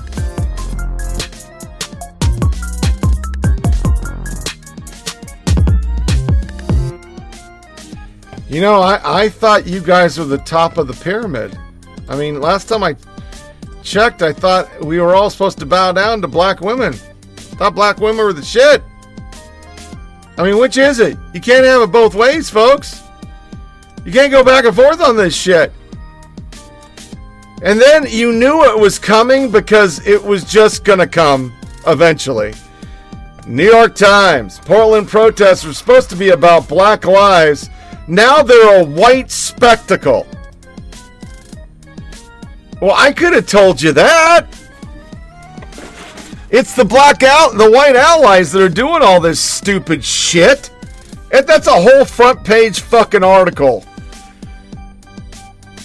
Then to the wokeness. Liberals, conservation group, Sierra Club, getting rid of John Muir. He's a horrible fuck. Because white supremacy or something. Tampa Bay Rays on Twitter. Opening day, a great day to arrest Breonna Taylor's killers. That's what they tweeted. The Arena examines global pandemic of racism. Demands sports owners stay focused on social justice, not fucking their job and shit like having a good product. And then I was going to go into our social media and pay that guy. I got banned for Facebook. Pretty boring video. I'm going to ignore it. But we got plenty of social media. My mom's been censored. My wife's been censored. For nothing terrible, but Facebook is getting up in it because of the pressure from the left, and it's an election year, and they still blame them for Trump getting elected and blah, blah, blah.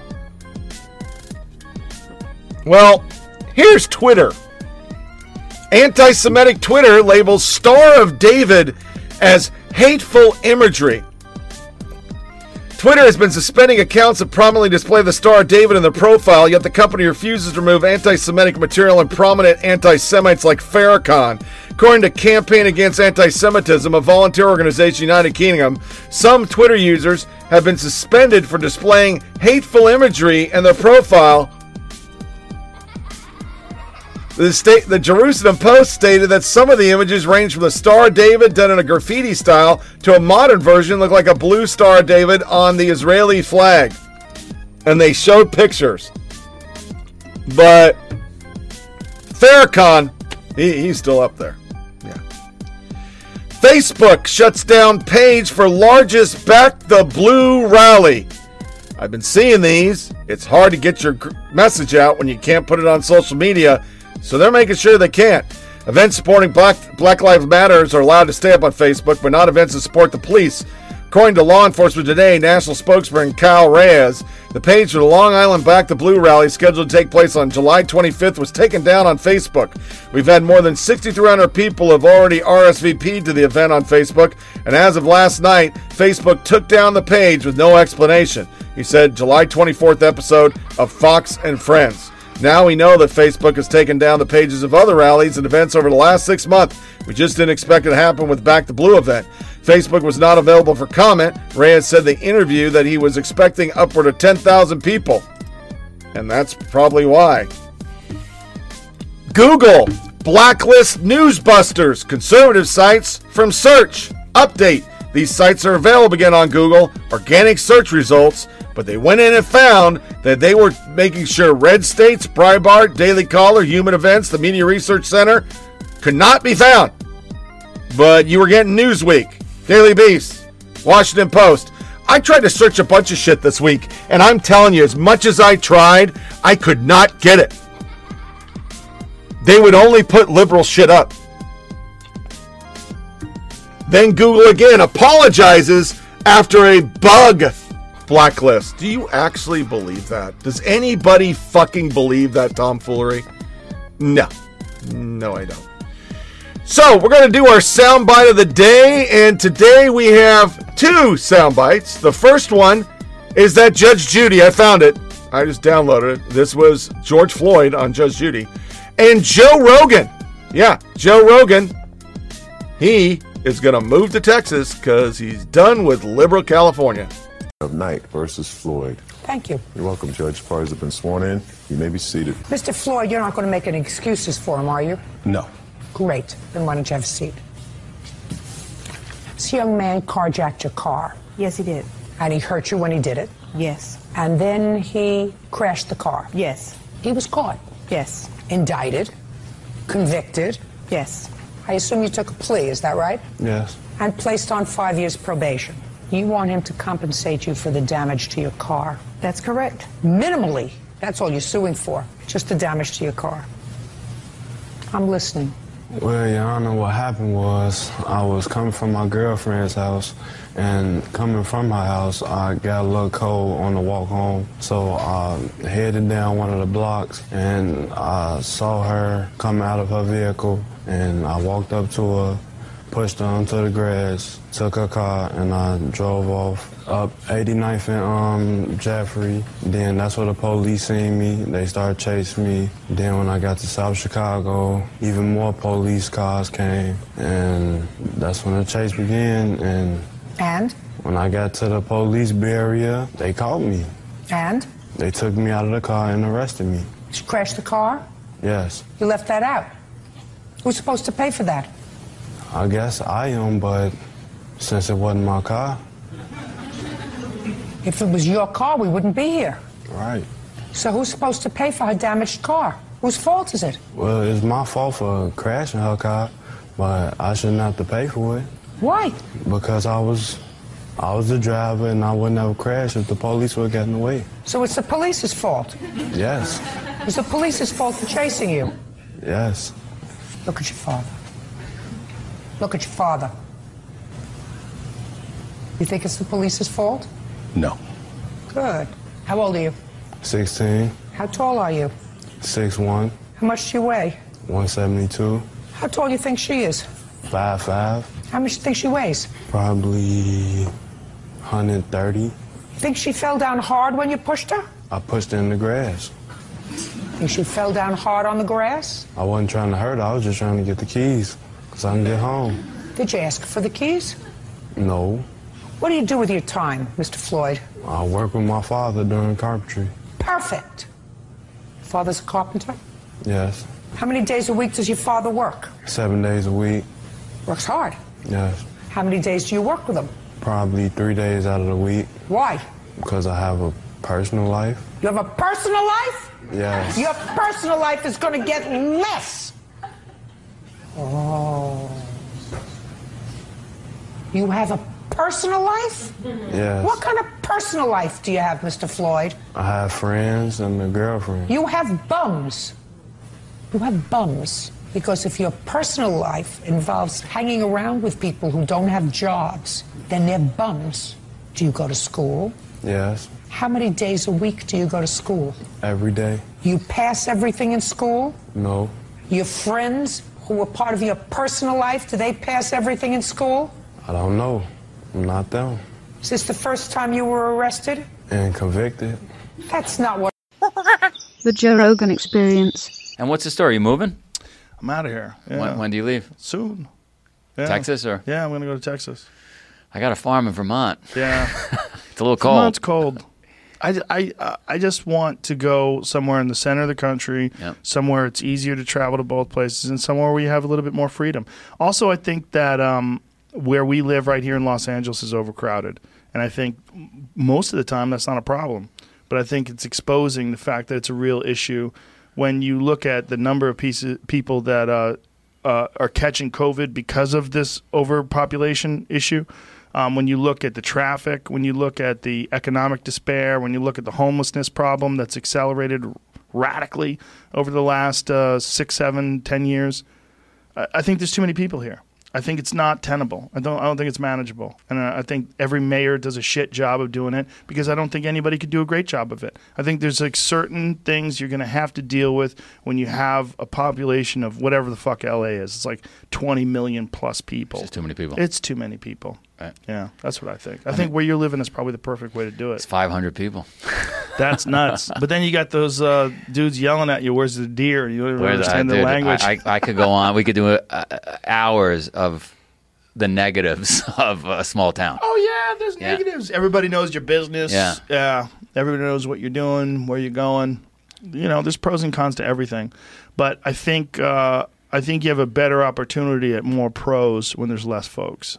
I agree. Yeah. So small town Texas, or let's just leave it at that. Yeah, I got ideas. Nice. Jamie's coming. Nice.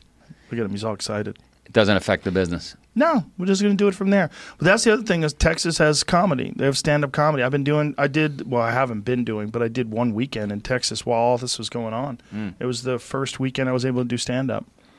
But then my friends were in San Antonio, and they got COVID down there. But those knuckleheads were out there talking to people and shaking hands and taking pictures and stuff. And Texas would be the last stand place to ever wear a mask or not shake a hand. They wear masks, though. People are wearing masks. Last time I was there. Well, I think now they're woken up, right? This is a weird disease, man.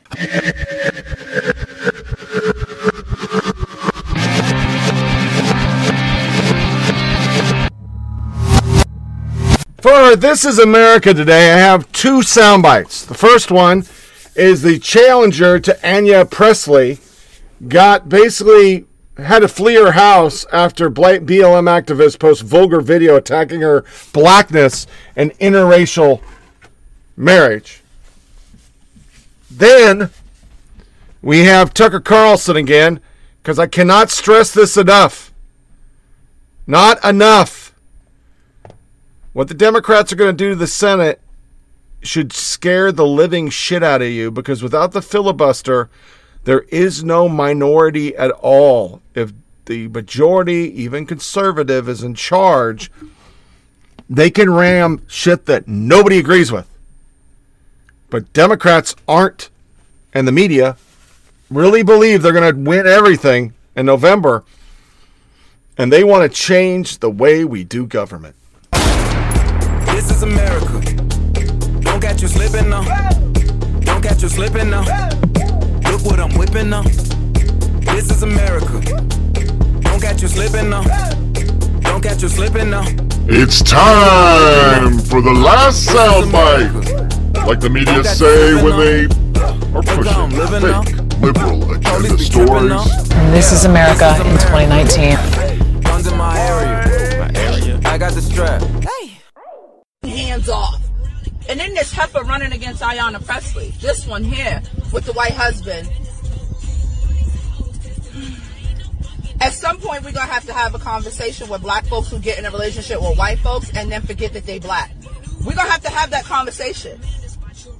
And I know it's going to fuck with y'all nerves. It's going to be uncomfortable. But we're going to have that conversation because if white vagina and white penises jeopardize your melanin, then we need you to sit in the back of the classroom and this ain't your part of the show and you don't get to talk right now.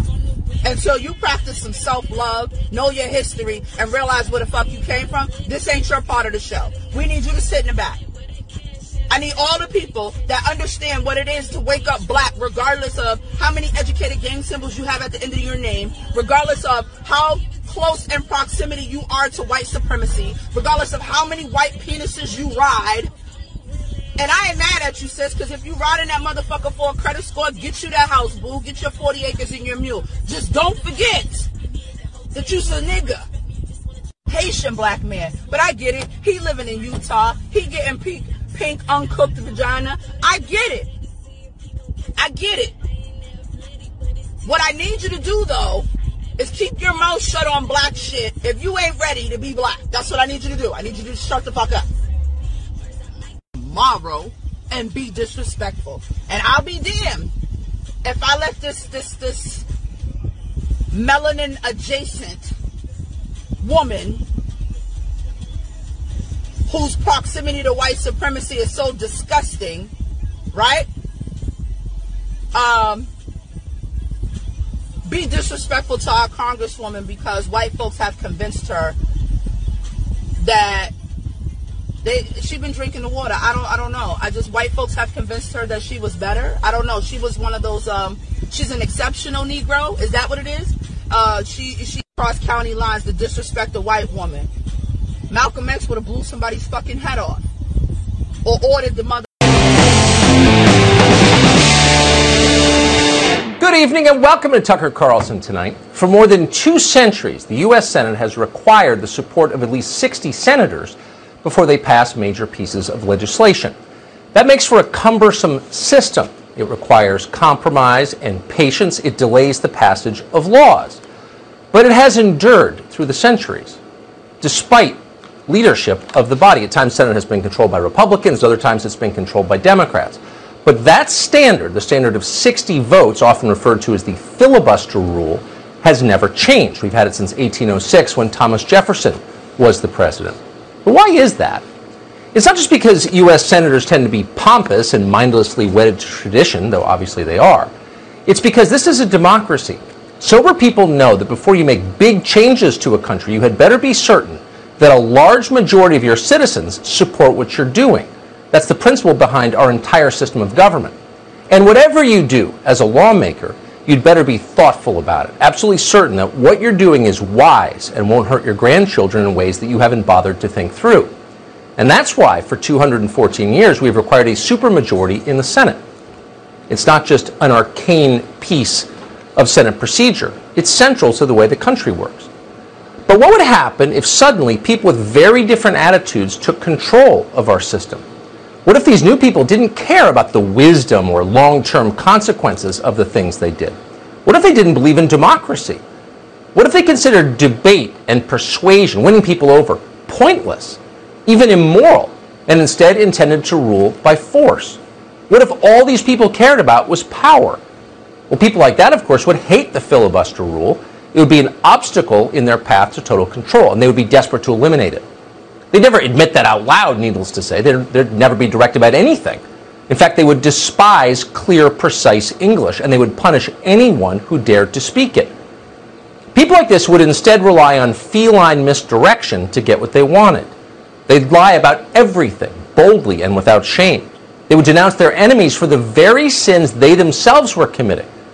If they wanted to turn America into a one-party state, for example, a state that they alone control, they wouldn't say that out loud, They would instead accuse anyone who opposed that goal of, quote, partisanship. And they wouldn't even smile as they said it. Watch.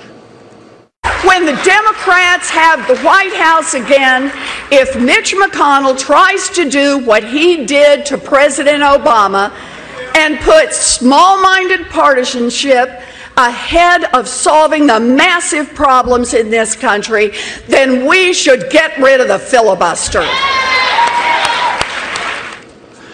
Small-minded partisanship.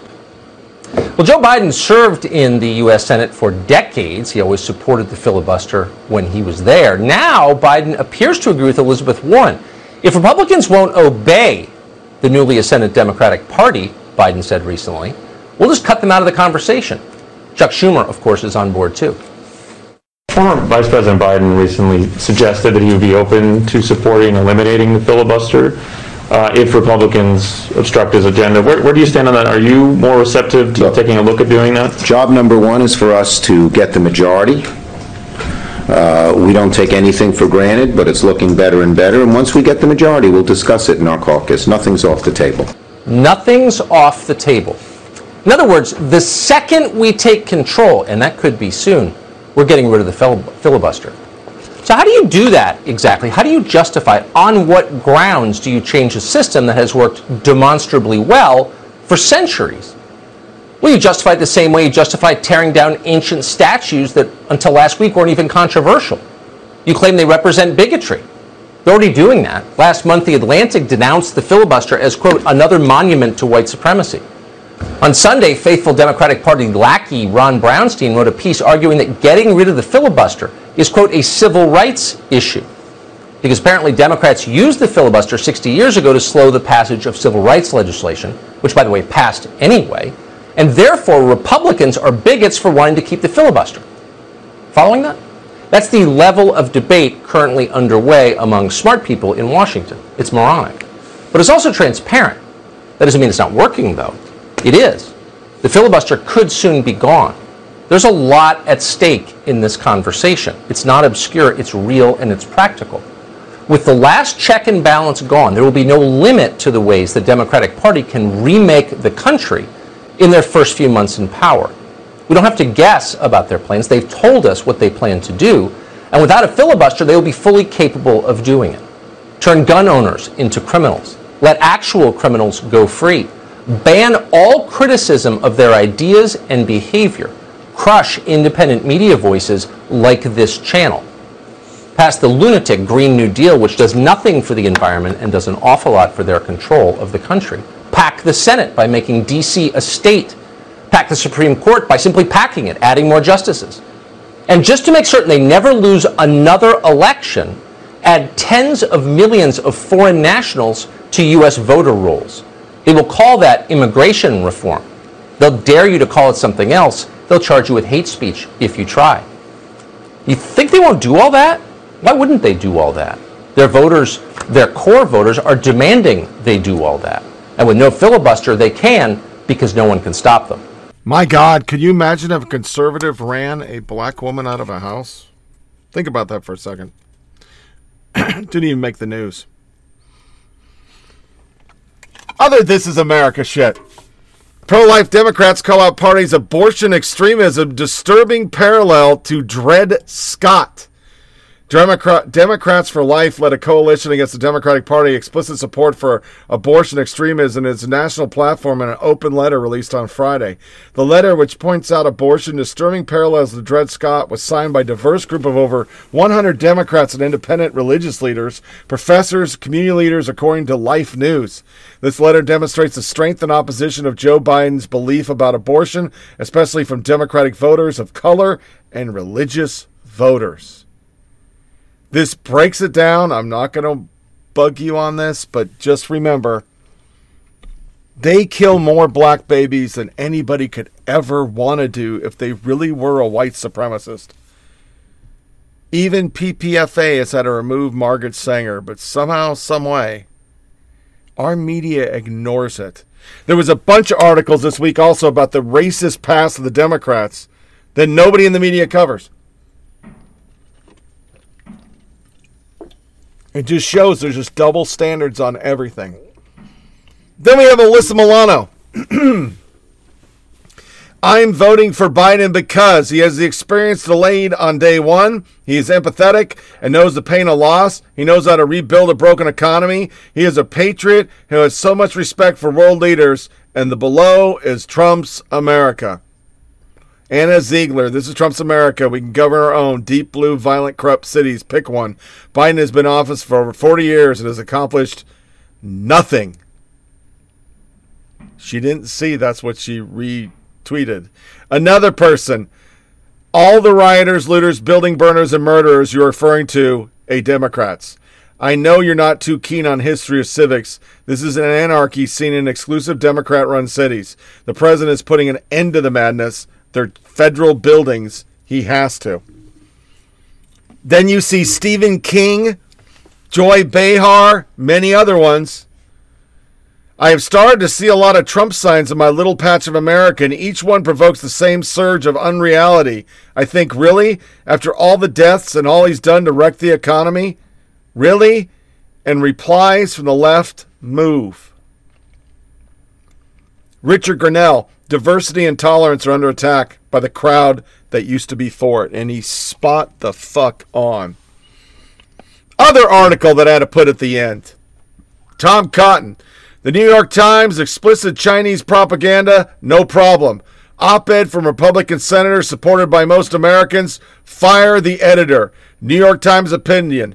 The United States had 2 months or more to learn from China's experience with the coronavirus, writes Yi Ro.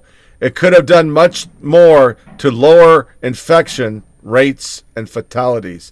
Does anybody believe any of that bullshit? Does anybody? They lied about everything from jump, but he's spot on. They'll do the Taliban, they'll do Putin, anybody. But a conservative writes an op-ed and they fucking fire the editor. That says it all. Then I was going to do a lighter fare, but decided just to do one article and leave you on that before we close this pig out. I really don't even know how to think about this. It just shocked me that this is actually real. KFC announces plan for 3D printed chicken nuggets, and it's even more bizarre than you imagine. If anybody's watched a sci-fi show, everything tastes like chicken in sci-fi show, even The Matrix. I don't know if I want 3D printed food. I'm a fat guy. I want food, not 3D printed food. So this wraps up another episode of Flyover Politic Podcast. Please feel free to share this with family and friends and send comments to foppodcast@gmail.com. foppodcast@gmail.com. You can get this show on SoundCloud, Podcast Addict, TuneIn Radio, Google Play, iTunes, Blueberry, Stitcher, Down, and Pocket Cast. Remember to check out our Twitter page at Fopp Tony Reed. Our next podcast is going to be 29, July, year of our Lord 2020. I want to thank all the listens. Wow, somebody retweeted our podcast and it went through the fucking roof. I mean, through the roof. The last show alone got listened to 180 times from what I can track. And our listens have just gone freaking crazy. So thank you so much. Once again, we're a listener supporting place. You got something to say? You want a story on something? You just send me an email at foppodcast@gmail.com. I'll do it. The Ukraine, United Kingdom, the top cities. Once again, it's Dublin. How you doing, Ireland? Thank you. A lot of foreign listens this month. Seriously. But the United States alone had 1,000 listens this week. So I thank you all for listening. I hope it's enjoyable. I know this one was a little chewed up, but I had to stop in mid-sentence to do a family call, which I really enjoy doing. Get to see Matt in Oregon and my big sis in Colorado and the folks. And my brother Randy was there. And it's nice to catch up and hear that everybody's safe, even though they're in Afghanistan, or Antifistan, as my brother calls it. out there in Portland. It's some crazy times. So make sure you disconnect from all your devices. Don't give the yeah-yeahs. And tune back in Wednesday for another exciting show. As always, thanks for listening. Take care. Thank you for listening to Flyover Politic Podcast. Please check out our Facebook page at FOP Podcast and Twitter account at FOP Tony Reed. Remember, it's a short ride. Make every day count.